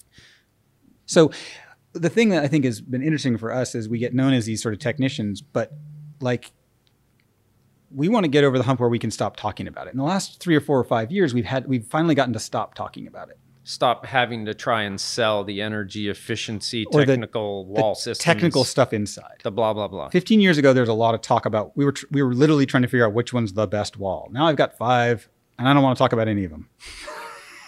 I have 5 ways of building you a super warm, pleasant house that doesn't cost you any money. And I have one for apartment buildings. We're doing these really, really amazing affordable housing buildings that are passive house level affordable housing at the same cost as any other affordable housing done in the state. And they're incredible buildings. I mean, these are amazing buildings. And I mean, they're amazing for different ways. They're amazing because the people who walk in the door might not have a house. Right. The flooring is vinyl. Sure. It's not as nice as the flooring I'm doing in custom homes, but it is completely, head spinning when you open a building and the 10 people were homeless. Like that's just... Side note, we shot a project in Richmond, Virginia, where they built the exact same home, one high energy efficiency and one standard for that area, maybe 2x4 construction. Right. Exact same, except for the magic technical tricks. Yeah, and then they're doing a study on it. And this was like 5 years ago. If you look it up, it was a university project there. It might be of interest. Yeah. Yeah, no. And so that experimentation phase of like trying to figure out, like, does this make money? Is this cost effective? We feel like we're over that hump. And that's, we're just, you can just do it. Like, and it's not that hard. It's been figured out. So it's like, well, let's get back to architecture, which is, you're still going to have to do the math, but the beauty and making the spaces work and all those pieces, we're not hung up as a research lab kind of thing. Right. Yeah. So these wall systems, heating systems, cooling systems have been figured out. It's a pick from a bin thing at this point. And there's definitely a main thing. Like, we wouldn't have had a shot at getting to this point if we weren't surrounded by other people in Maine, in New England, who we learned from, who taught us, who we inspired, who all have been like cross-pollinating. Like, there's a very special, strong New England sustainability movement that is really great. And when I talk to my friends in other parts of the country, they say things like, we don't have a club like that. Like, right.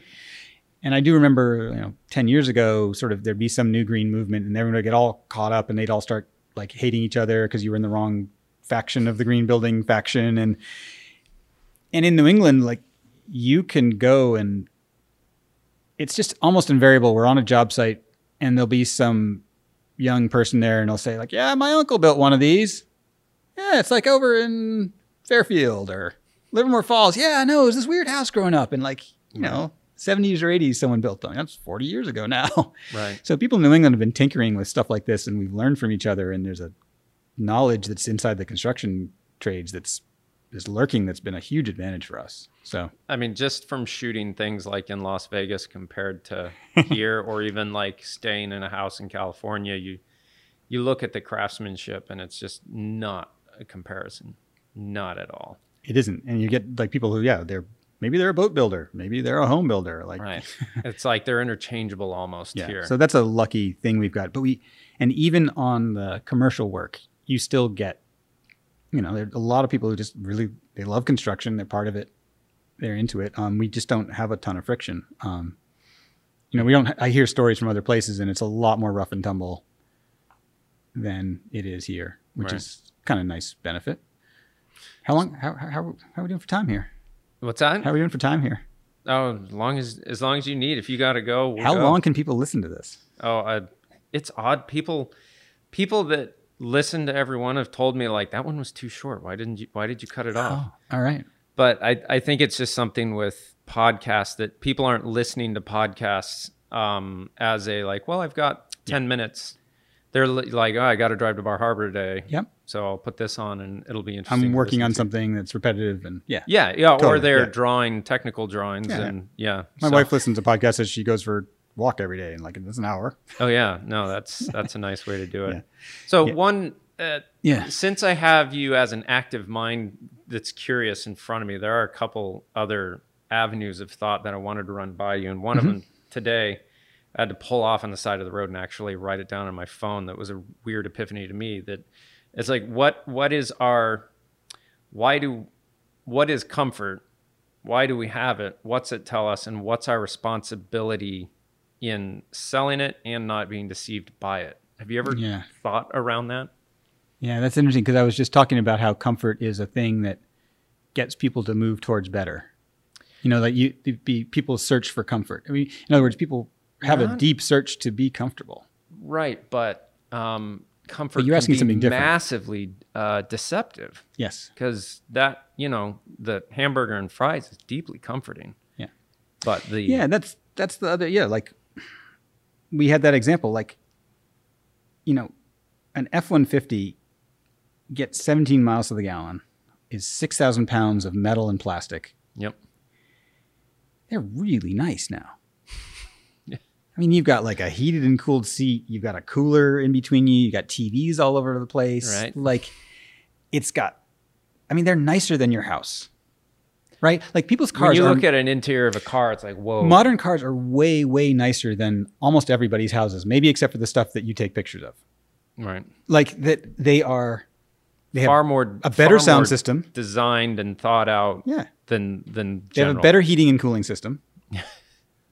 They're probably more stylish. And so here are these amazing, comfortable objects. And like, in an F-150, you're 6 feet off the ground. Like you can see everything. You're in the command position, they sell it. The problem is you can't see a kid walking on the sidewalk under your grill. So you have a chance of killing somebody in your machine, which that sure would suck. Mm-hmm. And it can drive 85 with a flick of your ankle. You know, it gives you as a human this more power than you've probably got anywhere else in your life. That's a good point. And it's, you know, blowing a hole in the atmosphere.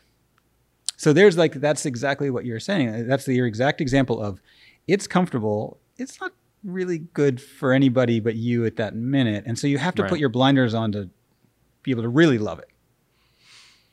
And we're, you know, I have my Or own just blinders. be really I'm not honest with saying that, yourself and say, like- like, this is horrible, but I don't care. And yeah, that's the the person. that's the other part. Yes. I mean, that's what we all have those segments. I mean, I will in no way ever claim to be any kind of angel. And like you get into moralizing really quick when you start comparing. And, you know, here I've just, you know, made every F-150 owner think I've just told them they're a shitty person. But it's more that they are comfortable and they're really nice. And that's totally worth admitting that these are like almost the pinnacle of human ingenuity, building Right. these machines that for $30,000, you can get this thing that rolls you around in comfort.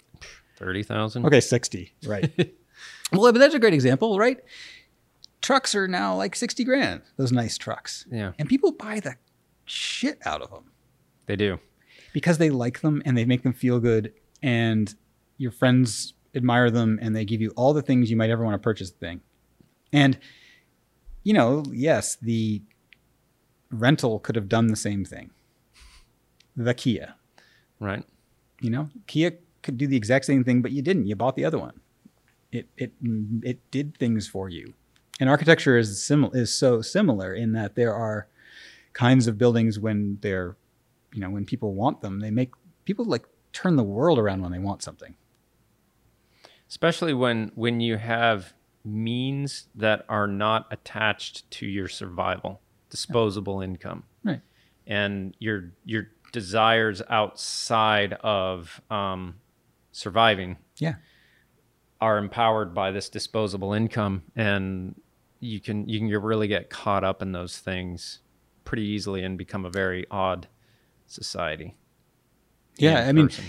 we are richer than I think anyone ever imagined. At the same point, only some people are richer than everybody imagined. You know, Yeah. it's our country's a pretty rough place.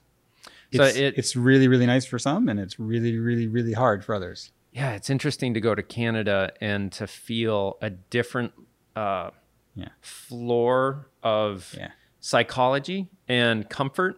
Yeah. Like it feels like there's a stronger middle class in their society than More even yeah. less There's swings. a dog eat dog thing in America going on. and not new. We've Yeah, been a pretty brutal, rough country since our beginning. I mean, it's hard to ask two Americans about America. You're asking a fish about water. But when you, as an American, go to Yeah. a country where it's a little more socialist Yeah. as far as the spreading of the peanut butter, Yeah. everyone's got a little more peanut butter to Well, a and it's degree. like anything else. Like we spend money on what we want to spend money on. In America, we decided to spend money on some pretty wild stuff. You know, like we started a war and crossed the world and dumped $2 trillion into a hole, like instantly. We could have spent $2 trillion on a lot of stuff. We thought that was pretty awesome. So, you know, it's like wealth is a pretty dangerous thing. And that's, you know, it's the same thing of, yeah, wealth is probably pretty bad for us as humans. Well, interestingly, like I think there's a responsibility that comes with getting to a place where you're not worried about your survival as much. Yeah, yeah. Oh, That you now have the responsibility to look at the philosophy that underpins your existence and the discomfort that it causes all of those who are under you supporting your advantage, basically. and that's something that's pretty embedded in architecture. And architecture is, we were talking about how cars are an amazing creation. So buildings are, you know, one of the most amazing creations we do as humans. They're some of the most expensive things we build. Yeah. Some of the most complicated, expensive, custom, biggest, you know, of all the objects humans do, buildings are at the kind of top of that. And so buildings take huge, huge, huge amounts of capital to produce, even houses. Mm-hmm. Like they're enormously complicated, big, all the stuff in them at a basic level. And so why are we surprised then that like architects work for capital? You can't, you don't have the money to do it. You're not a developer. You're not even a builder. Your entire profession is devoted to working with people with capital. Right. And to try to make it slightly better. But there's a validity to trickle-down economics at a shallow level there that is a hard thing for me to admit, but I don't know how else to look at that.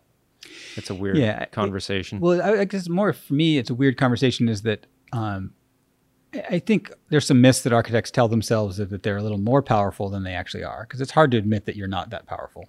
That like if someone comes to you with a project and that like the project's already probably semi-formed before it got to you, and power was working on that, and capital was working on that, and it was pushing it in a direction, and the level of heroism to turn it into a vastly different thing than it ever was, right, is that'd be a pretty amazing thing if it was really possible. There's just these architecture myths of the Howard Roark myths of destroy your creation rather than have it be sullied. Right. And you make that in a movie because it doesn't really happen. That's why it's a good story. Is it's not the real Howard daily Roark life. is the fountainhead, right? Yeah. And Ayn Rand and the whole like toxic libertarianism. Yeah. Every 13-year-old boy's fantasy that the world works like that. Before they realize there's other humans and you need to cooperate as well as compete. Right. Yeah, I don't think I've actually seen that. I've seen part of Atlas Shrugged, and I've watched a lot of interviews with Ayn Rand, and it's interesting to see where she came from. Oh, yeah, and they're like weird romance novels with this like bizarre like immature teenager thing wrapped up in it. Really? Yeah, they're like these bodice ripping, and then she swooned as the heroic train builder swept into her studio. It's sure. Like, yeah. With his force of will and capital. So an interesting watch. There's somewhere on YouTube. There's a documentary, an old documentary on the Chinese Cultural Revolution, and then after that, watch The Social Dilemma on Netflix. Okay. Have you seen that one? No, I haven't seen either of those. Really good watch. Both of them are very interesting. And how do they get to architecture? Huh? How do they? What's the reference to architecture that you were getting at? No reference to architecture. Right. Doesn't matter. Okay.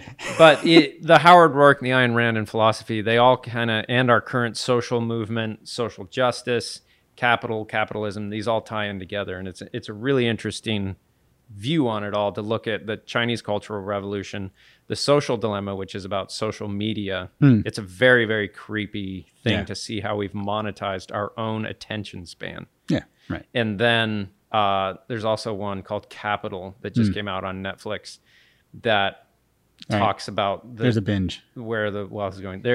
It's a really interesting 3-part thing to kind of take in and see the history of humans and how we're trying to figure out ideologies to operate by.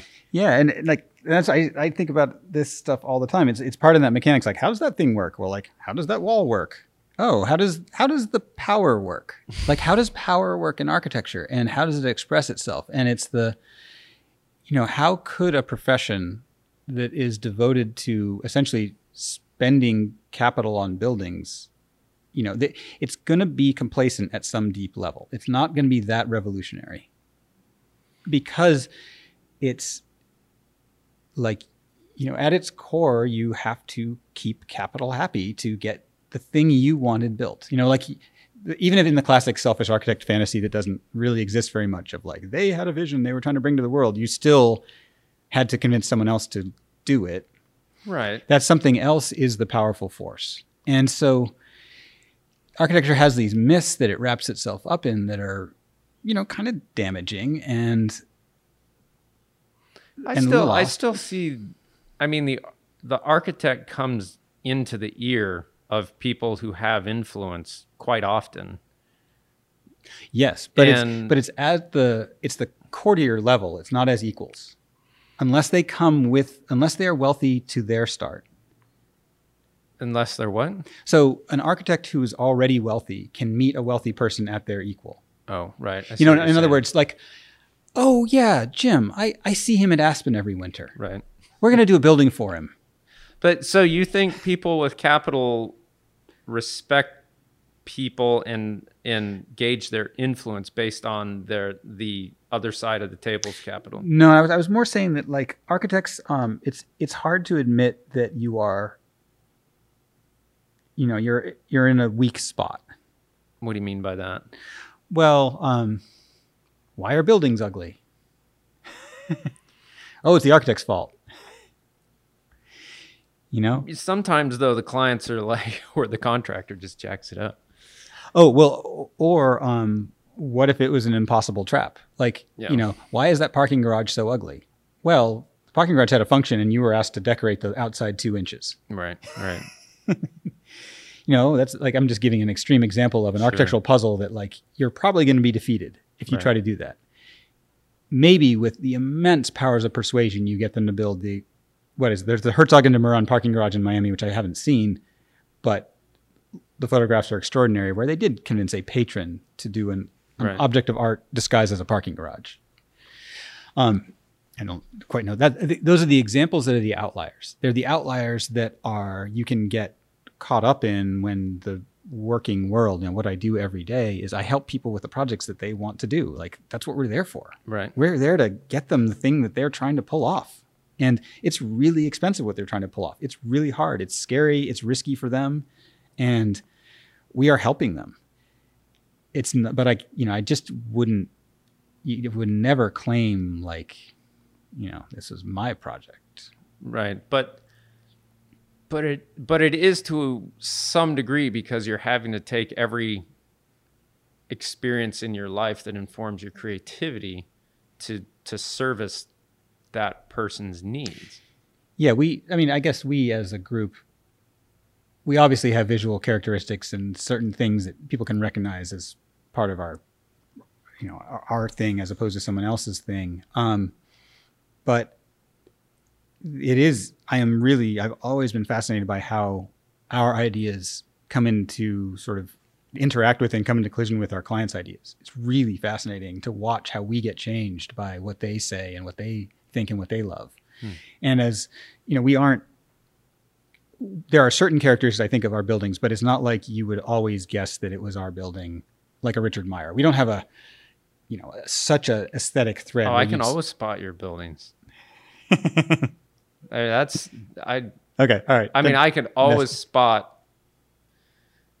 I shouldn't call out other clients as being similar, but I can always spot your buildings, no problem. Yeah. Okay. I mean, but that, cool. I mean, I'm very awesome. You're in the game. You're deep in the mix. Yeah.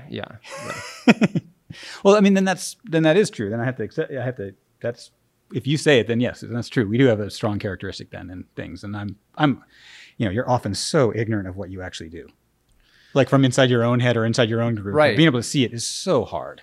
Yeah. To sometimes I think, like, man, I've done it so much. In your own head, it seems very easy, but if you were to actually describe everything you were doing, you start to realize, like, oh, there's a lot going on here. There is. And what's been really interesting over the last few years is, you know, we're a decent sized group now. There's 14 of us. Mm-hmm. And a lot of people have joined us fresh out of school. And they're these, like, really awesome, super smart, hardworking people. But they just don't have a lot of experience yet.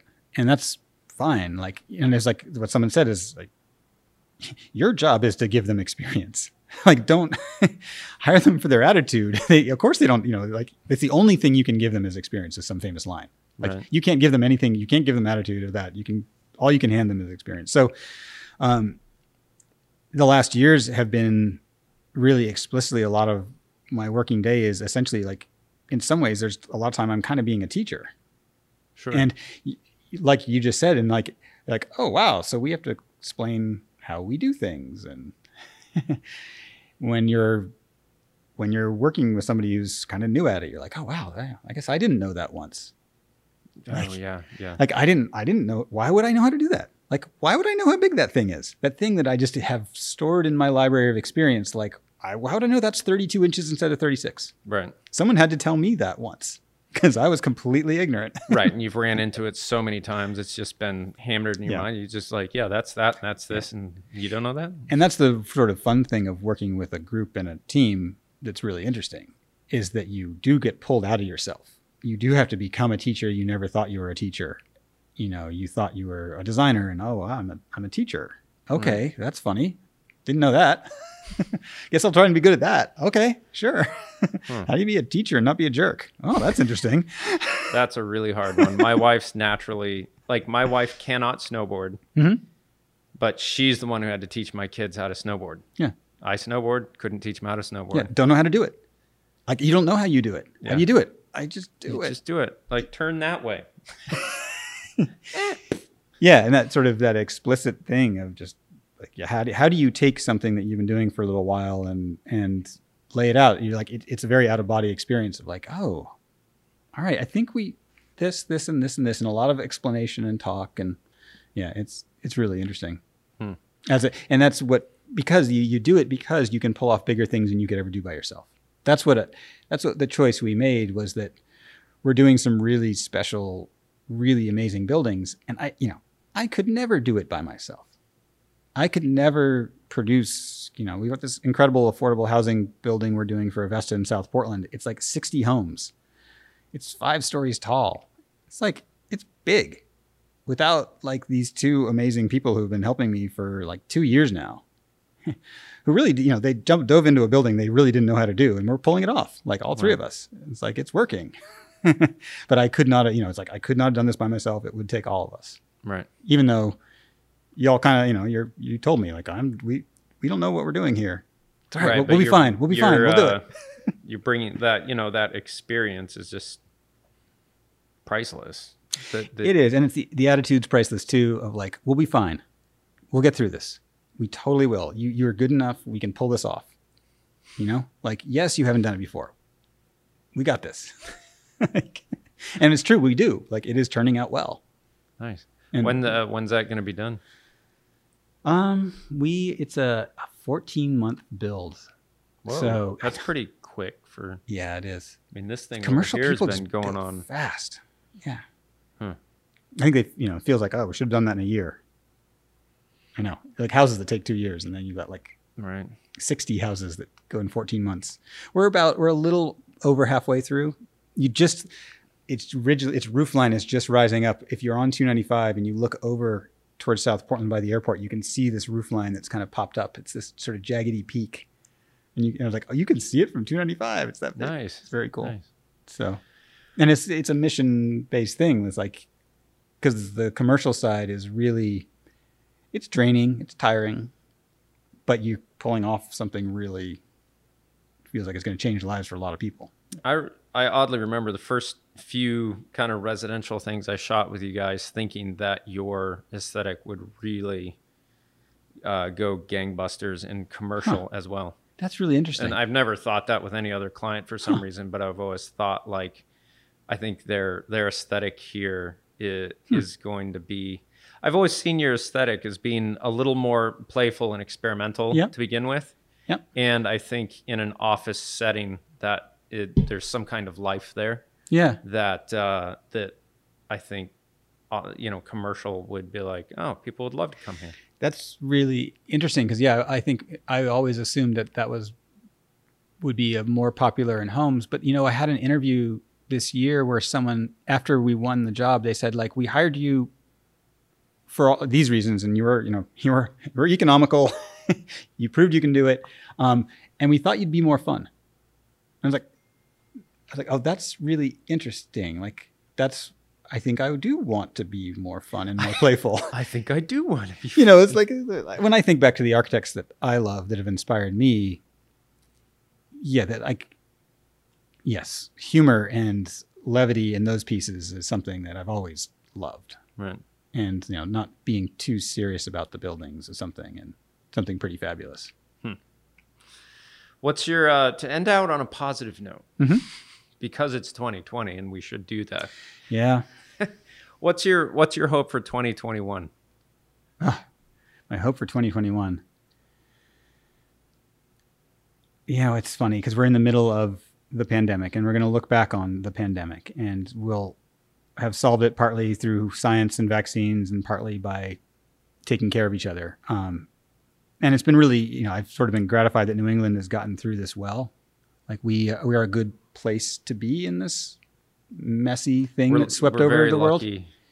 And it's not just lucky. Like we are a culture who's willing to sacrifice for the rest of us.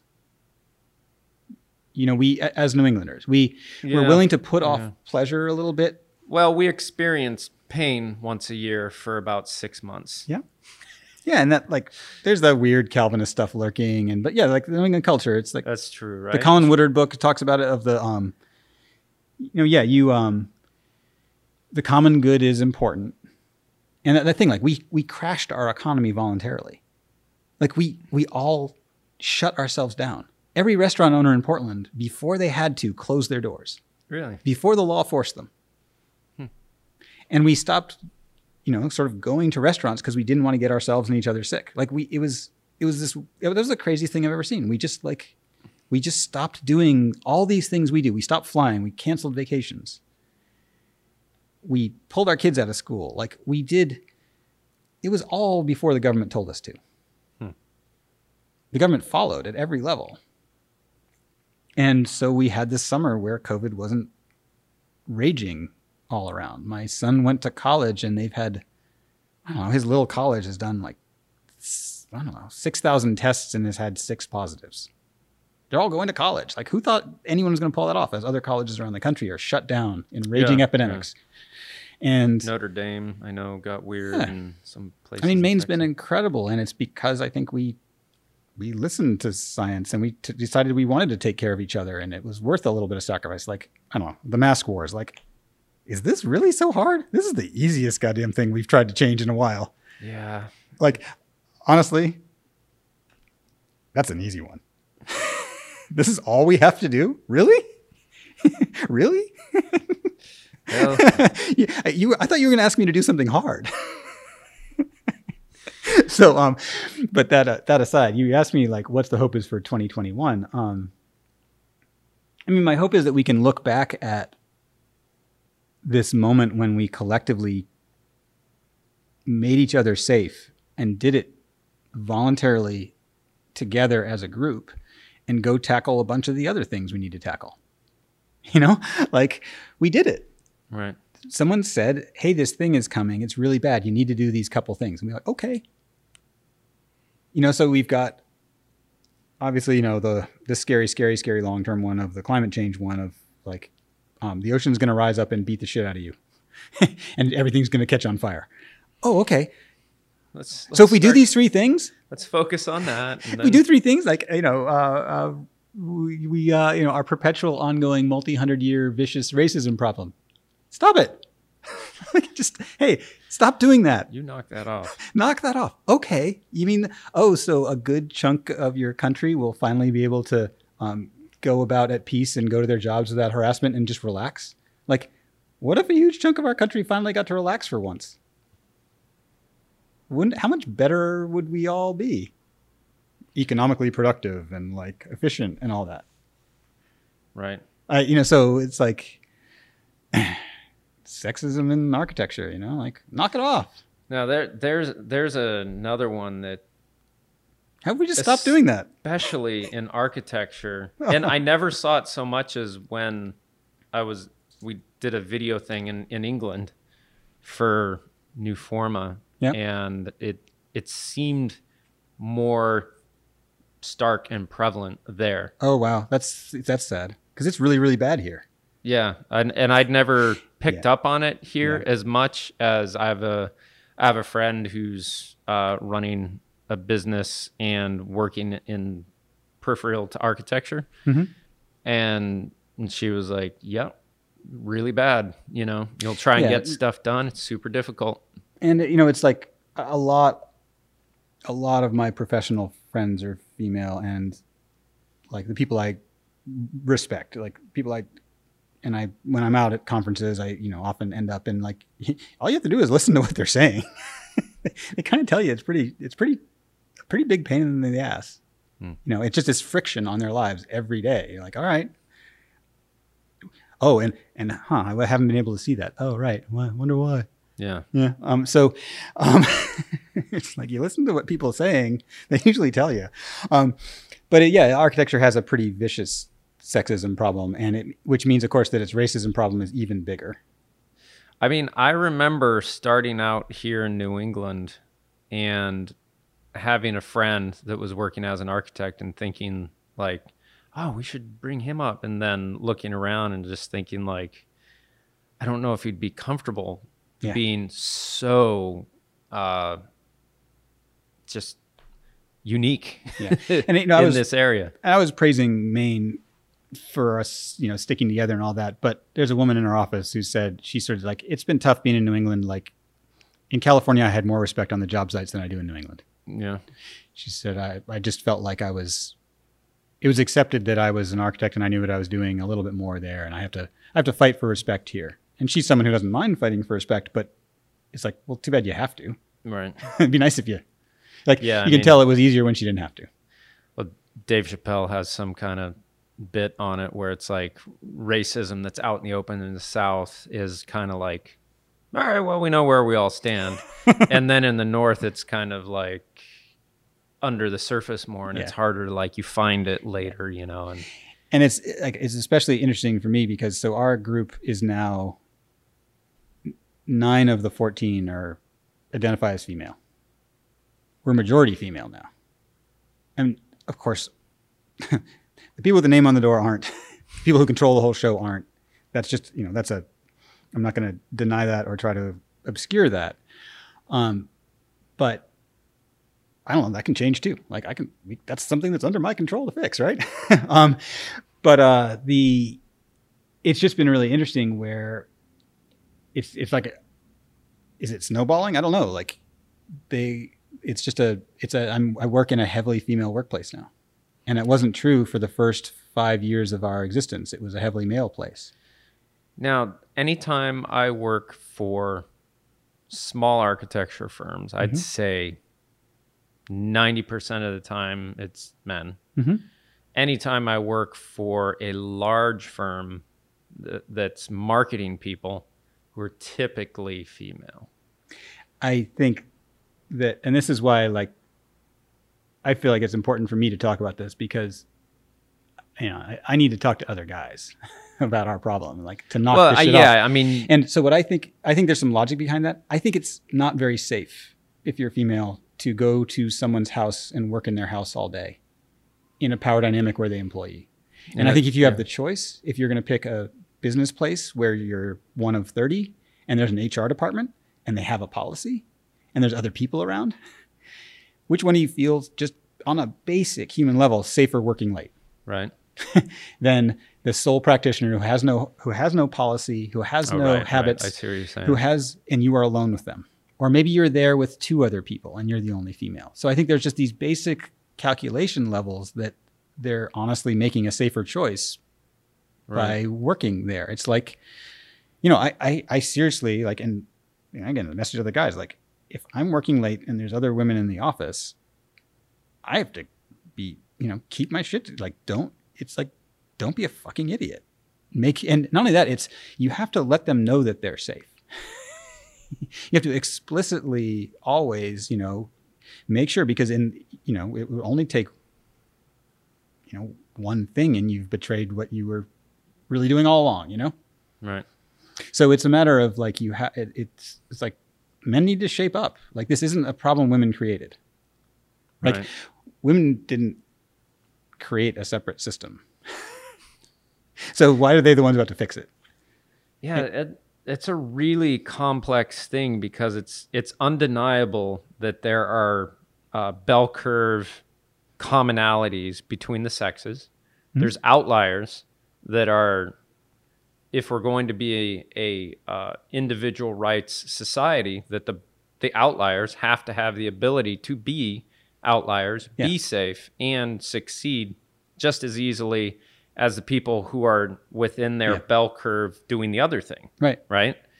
And I think oftentimes it's those people, like if you have a woman who's outside of her standard bell curve of what the stereotype would be, they have the ability to be that much more of a superstar because of their outlier things, right? And same with a man, same with anyone. Yeah.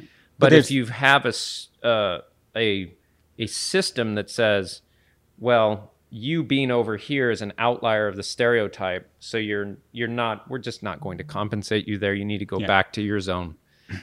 And that's true, I think, with any out of power group. And it's like there's a term called walking the tightrope, which is someone who's not in the powerful majority. It's that, damned if you, damned if you don't. The classic one is you're pushy or you're complacent. Right. And that perfect edge where you're neither is this narrow tightrope to walk, where I get this huge wide road to walk on. Where the thing that I do, what doesn't get called pushy, right, doesn't get called, too submissive or whatever. Like that's the one of those terms, which is that's a thing that me and my people built. Like, knock it off. How do you deal with that? Because again, it comes back to comfort, right? So you're used to being bossed around by a man, because that's stereotypically how it's been throughout history. Everyone's used to being bossed around by a man. Right, because, go back 1,000 years, you're going to be safer if a man's looking after you at the basic level because of just physical prowess. Now we're getting to there are matriarchal societies and patriarchal societies, right. And that's not definitely true all across the board. No, but as a stereotype, in the culture that we got dropped into. Right.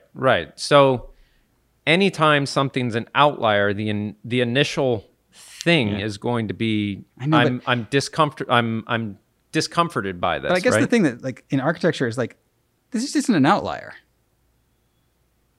So who created even the idea that this was an outlier behavior? Well, what's an outlier behavior though? Whatever it is, we're describing that might be a slight difference. Right, like a woman going into a job site and telling contractors to rip that out. Yeah, but that again shouldn't be an outlier. It shouldn't, but it is. Yeah, but we can change that. We can change that, yes. And I guess that's all it is to me is how about we just don't do that? Right, but again, you're dealing with people with emotions and people who may have not thought about, well, why would I feel this way when a woman's telling me to rip something out? Right? Yeah. So you have to convince, like you were saying earlier, you have to convince that guy there's a better way. So then maybe, all I'll say is let's not do that anymore. And so if I have any power, what I need to do is I need to be the snowplow that helps clear some of those roadblocks out of the way. So my duty then is to literally be explicit and say don't do that to the other people in power. Tell your people not to do that. Right. So she's really good. Head of contractor that you work with. Yeah. Hey, if your people aren't going to respect my people, we're not going to be doing this anymore. We're not going to be doing this anymore. And so and that's the piece that is, it's hard. I didn't think of myself as a boss for a really long time. And I was just lying to myself. I was okay, that's one of the duties. You need to essentially, yes, you have to go out and clean out the blocks for other people. Let them have an easy path. Right. They deserve it. They've worked hard. They're really smart. Well, let them just do their job. You're presumably making more money than them, and you're making more money because they're working for you. So it's incumbent on you to make their life as pleasurable as humanly possible, right, so you continue to be able to survive because of the labor that they do. And we're all trying to do great buildings. The buildings will be better if all of these smart people work on them. Right. They've got good ideas. Listen to them. It's like that. There's this basic level. I'm just kind of, we're 2020 and I don't know. There's a point at which the idea that the construction industry and the design industry still hasn't found a way to make a safe workplace for well-educated white women is wild. Would you say that take that as face wouldn't value. you say it's a safe environment within the design field, or no? No. Not even like Not within even. the walls So of the design field. I'm president of AIA Maine right now, and I went to a seminar, and it was something called bias interrupters, and how to like break through your internal biases, how to knock them out. This sounds interesting. It's super fascinating. And What was the name of it? bias interrupters. Bias interrupters. And it's a program. It's literally like a set of toolkits that you use in your business to evaluate your HR policies, to evaluate it's like how to break through the biases you don't know you have of things like how you hire, how you do reviews, how you judge people, the words you use on different kinds of people, Right. how to break out that stuff. And so the person said they'd done polling and they worked at SOM once upon a time, and they went to schools. It's like they were an academic, but they've been doing interviews across architecture. And she said, I've been doing these interviews across all sorts of industries, but I spent a bunch of time with architecture. She says, architecture has a back rub problem. It's like, we don't see that in other industries. We don't see. Did you say a back rub problem? I said a back rub problem. And she said it, and the sort of room goes quiet. And you're like, that's really shitty. That the principal comes up and like gives a back rub to the young coworker who's That's at the end of the day. Yeah, right. Completely inappropriate. Like, don't touch the people you work with at all. You don't need to. There's no need for any touching ever of any kind. Like, that's really going on. Like that. This is a thing. Yeah, I'm a little secluded. Well, it turned out so was I, because I was like, oh, that's really shitty. And you're telling me this is more common than it ought to be. This is and architecture has a culture of late hours. Yeah. She also said something really, really amazing, which she said, you can actually, if you ask firms, is the creative work the project of a lone individual or a group? You sprinkle that in as one of your questions. Mm-hmm. You can use that to judge other responses. You can take the set of people who answered their business is the product of one or two strong individuals versus it's a group effort. Uh-huh. She said the businesses that the employees answer, the creative work is the product of one person, have much worse sexual harassment claims and sexual and inappropriate touching and bad biases. And that the strong individual who runs the company, who it's their work with their name on it, those things cascade down into, yes, they turn out they feel like they've got the rights. And architecture has a habit of like late nights, right? Mm-hmm. Alone at the office with the boss. Like that's a thing that exists inside the profession. It's scary how similar this is to just like a pack of, horses or something. Yeah, with this gloss of like, we're this noble profession. We're all well educated. We're above that. We are, we're a high class profession. Right. And like, really? You have an ethic of like not paying people to work late, tons of hours on salary, killing yourself for the project, and a sexual harassment problem. Like, that's a not great underbelly. Gee, that sounds like fun. Yeah. And so like, it is something that for the last years has been like, we should not do that in our group. We should try to make our group a good example of what you could do.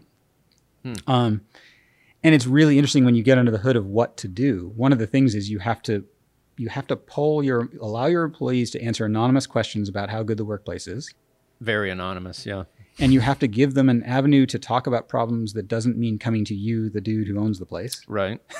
So they have another source to talk to who they think might be able to put a brake on you. Right. If you did something a little off. Sure. You have to have an error correction mechanism. Mm-hmm. Someone with enough weight to even if it was just a mild thing, like don't do that. That's not cool the way you use that word, whatever it is, even if it's mild. And so, we actually signed up for a thing called JUST certification, which is a labeling system for businesses. It's like, how are your workplace practices? And you fill a thing out and then it gets put on a website and you can like Google the company and say like, oh, here's how diverse you are. Here's how gender diverse you are. Here's what's your pay equity scale? So now, we did that. How'd you fare? Well, I get, it's transparent. It's like, there's things we need to work on. Right. So when I saw it, I was like, oh, wow, there's about 3 areas we really need to work on. So in my personality, I'm like, oh, what things were we weak at? will mean racial diversity. Yeah. No surprise, right? And we have been weak on a good family leave plan. So that if you have a sick parent, or you or your partner have a child, you paid leave. Right. We scored very weakly on that. Like, oh, we're a small business, we can't afford it. Well, oh shit, we need to. We need to afford that. Need to figure out how to run a better business so that we can afford that, so we can take care of our people, so that they can be treated fairly, men and women. So the complication that comes in my thinking when I start looking at things as far as like, all right, here's a business, it must be equal in all ways. That there, at this point, as far as the data can show, there still is bell curves of interest between males and females, STEM and more relational.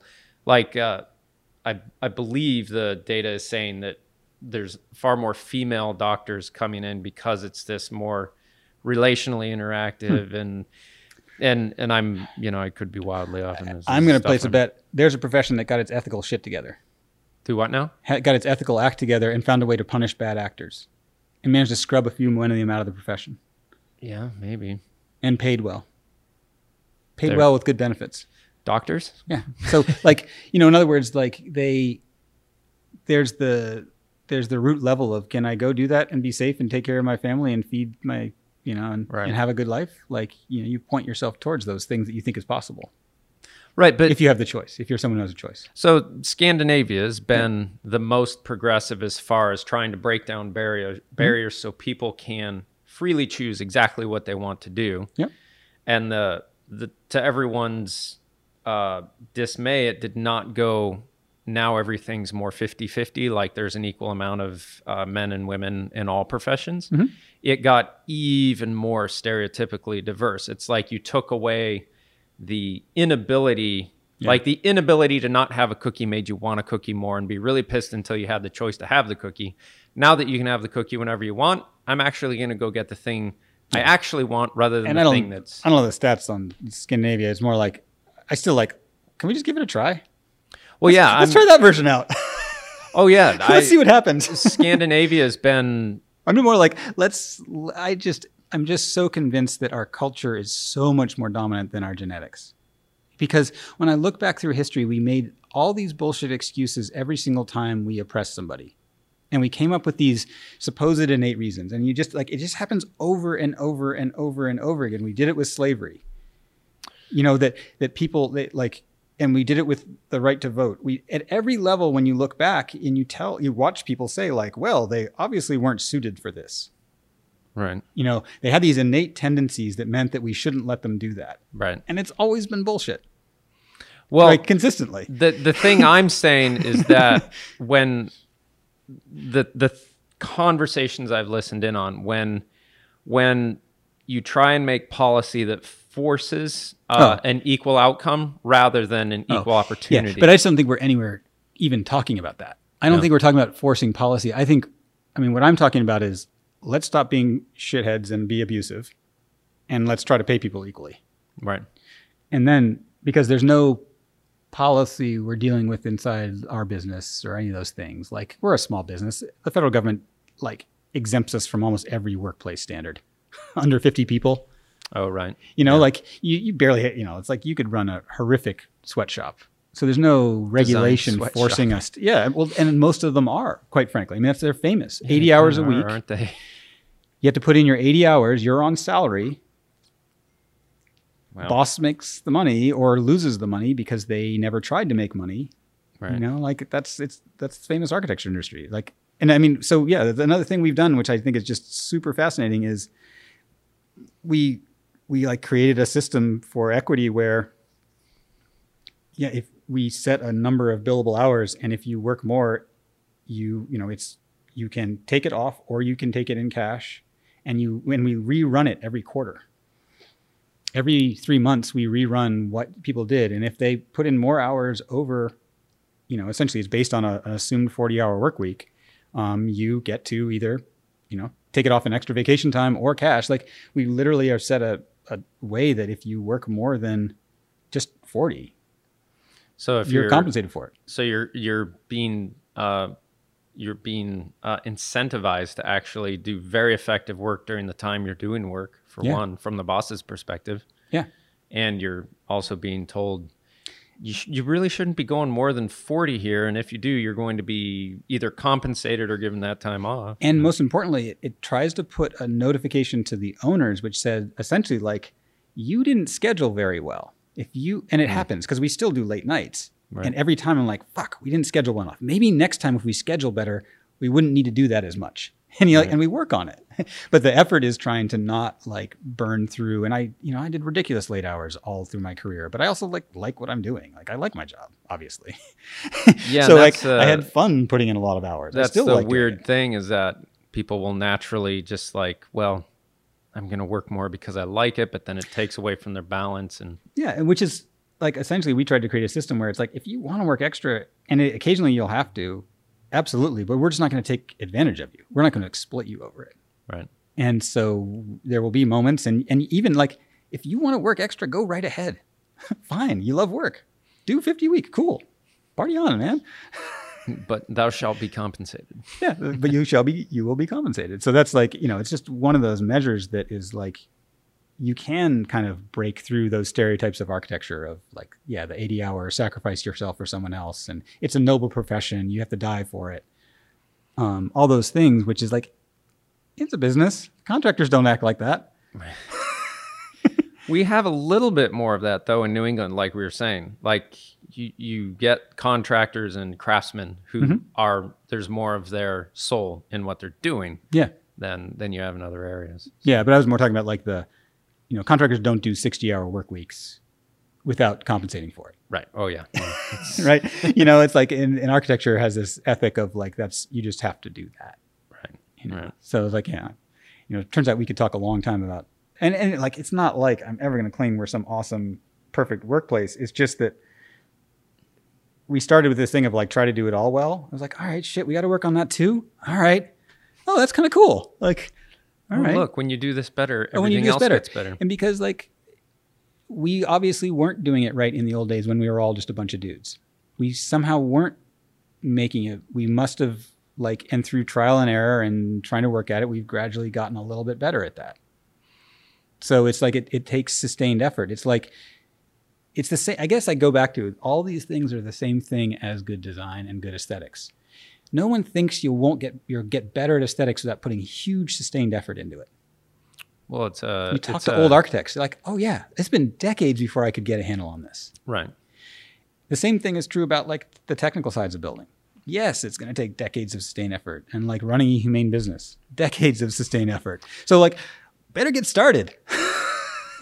Well, it's an interesting difference in the effort to get to that consistently more consistently producing that beauty compared to more consistently reproducing those technical results. They're a different process. One's very this subjective thing, and one's a far more objective study. But that's just that's the thing I think has just been interesting for me, is just how interesting it's been to focus on all those areas. Right. It's like, if we just obsessed over aesthetics, it just wouldn't have been as interesting a game. Right. And it's been fun to push on all those levels. Maybe make a really good architect. I don't know. Right. It turns out that's why it takes decades. There's a lot of shit to juggle. Yeah, no. I've never run into a more seemingly difficult profession to make it in. Yeah, but there are I got to think some of those have got to be self-invented barriers.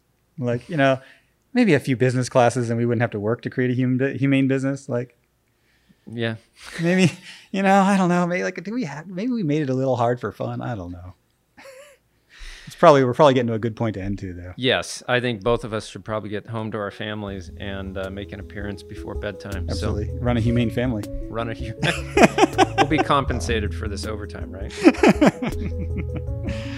All right. Well, thanks a ton for coming down to New Portland here, and or Lewiston by the Sea, New Portland, whatever you want to call it. So the future of Maine. The future of Maine, Biddeford, yes. But yeah, thanks for coming down. Awesome talking to you, and be safe. Yeah, you too. And all of you as well. Good night.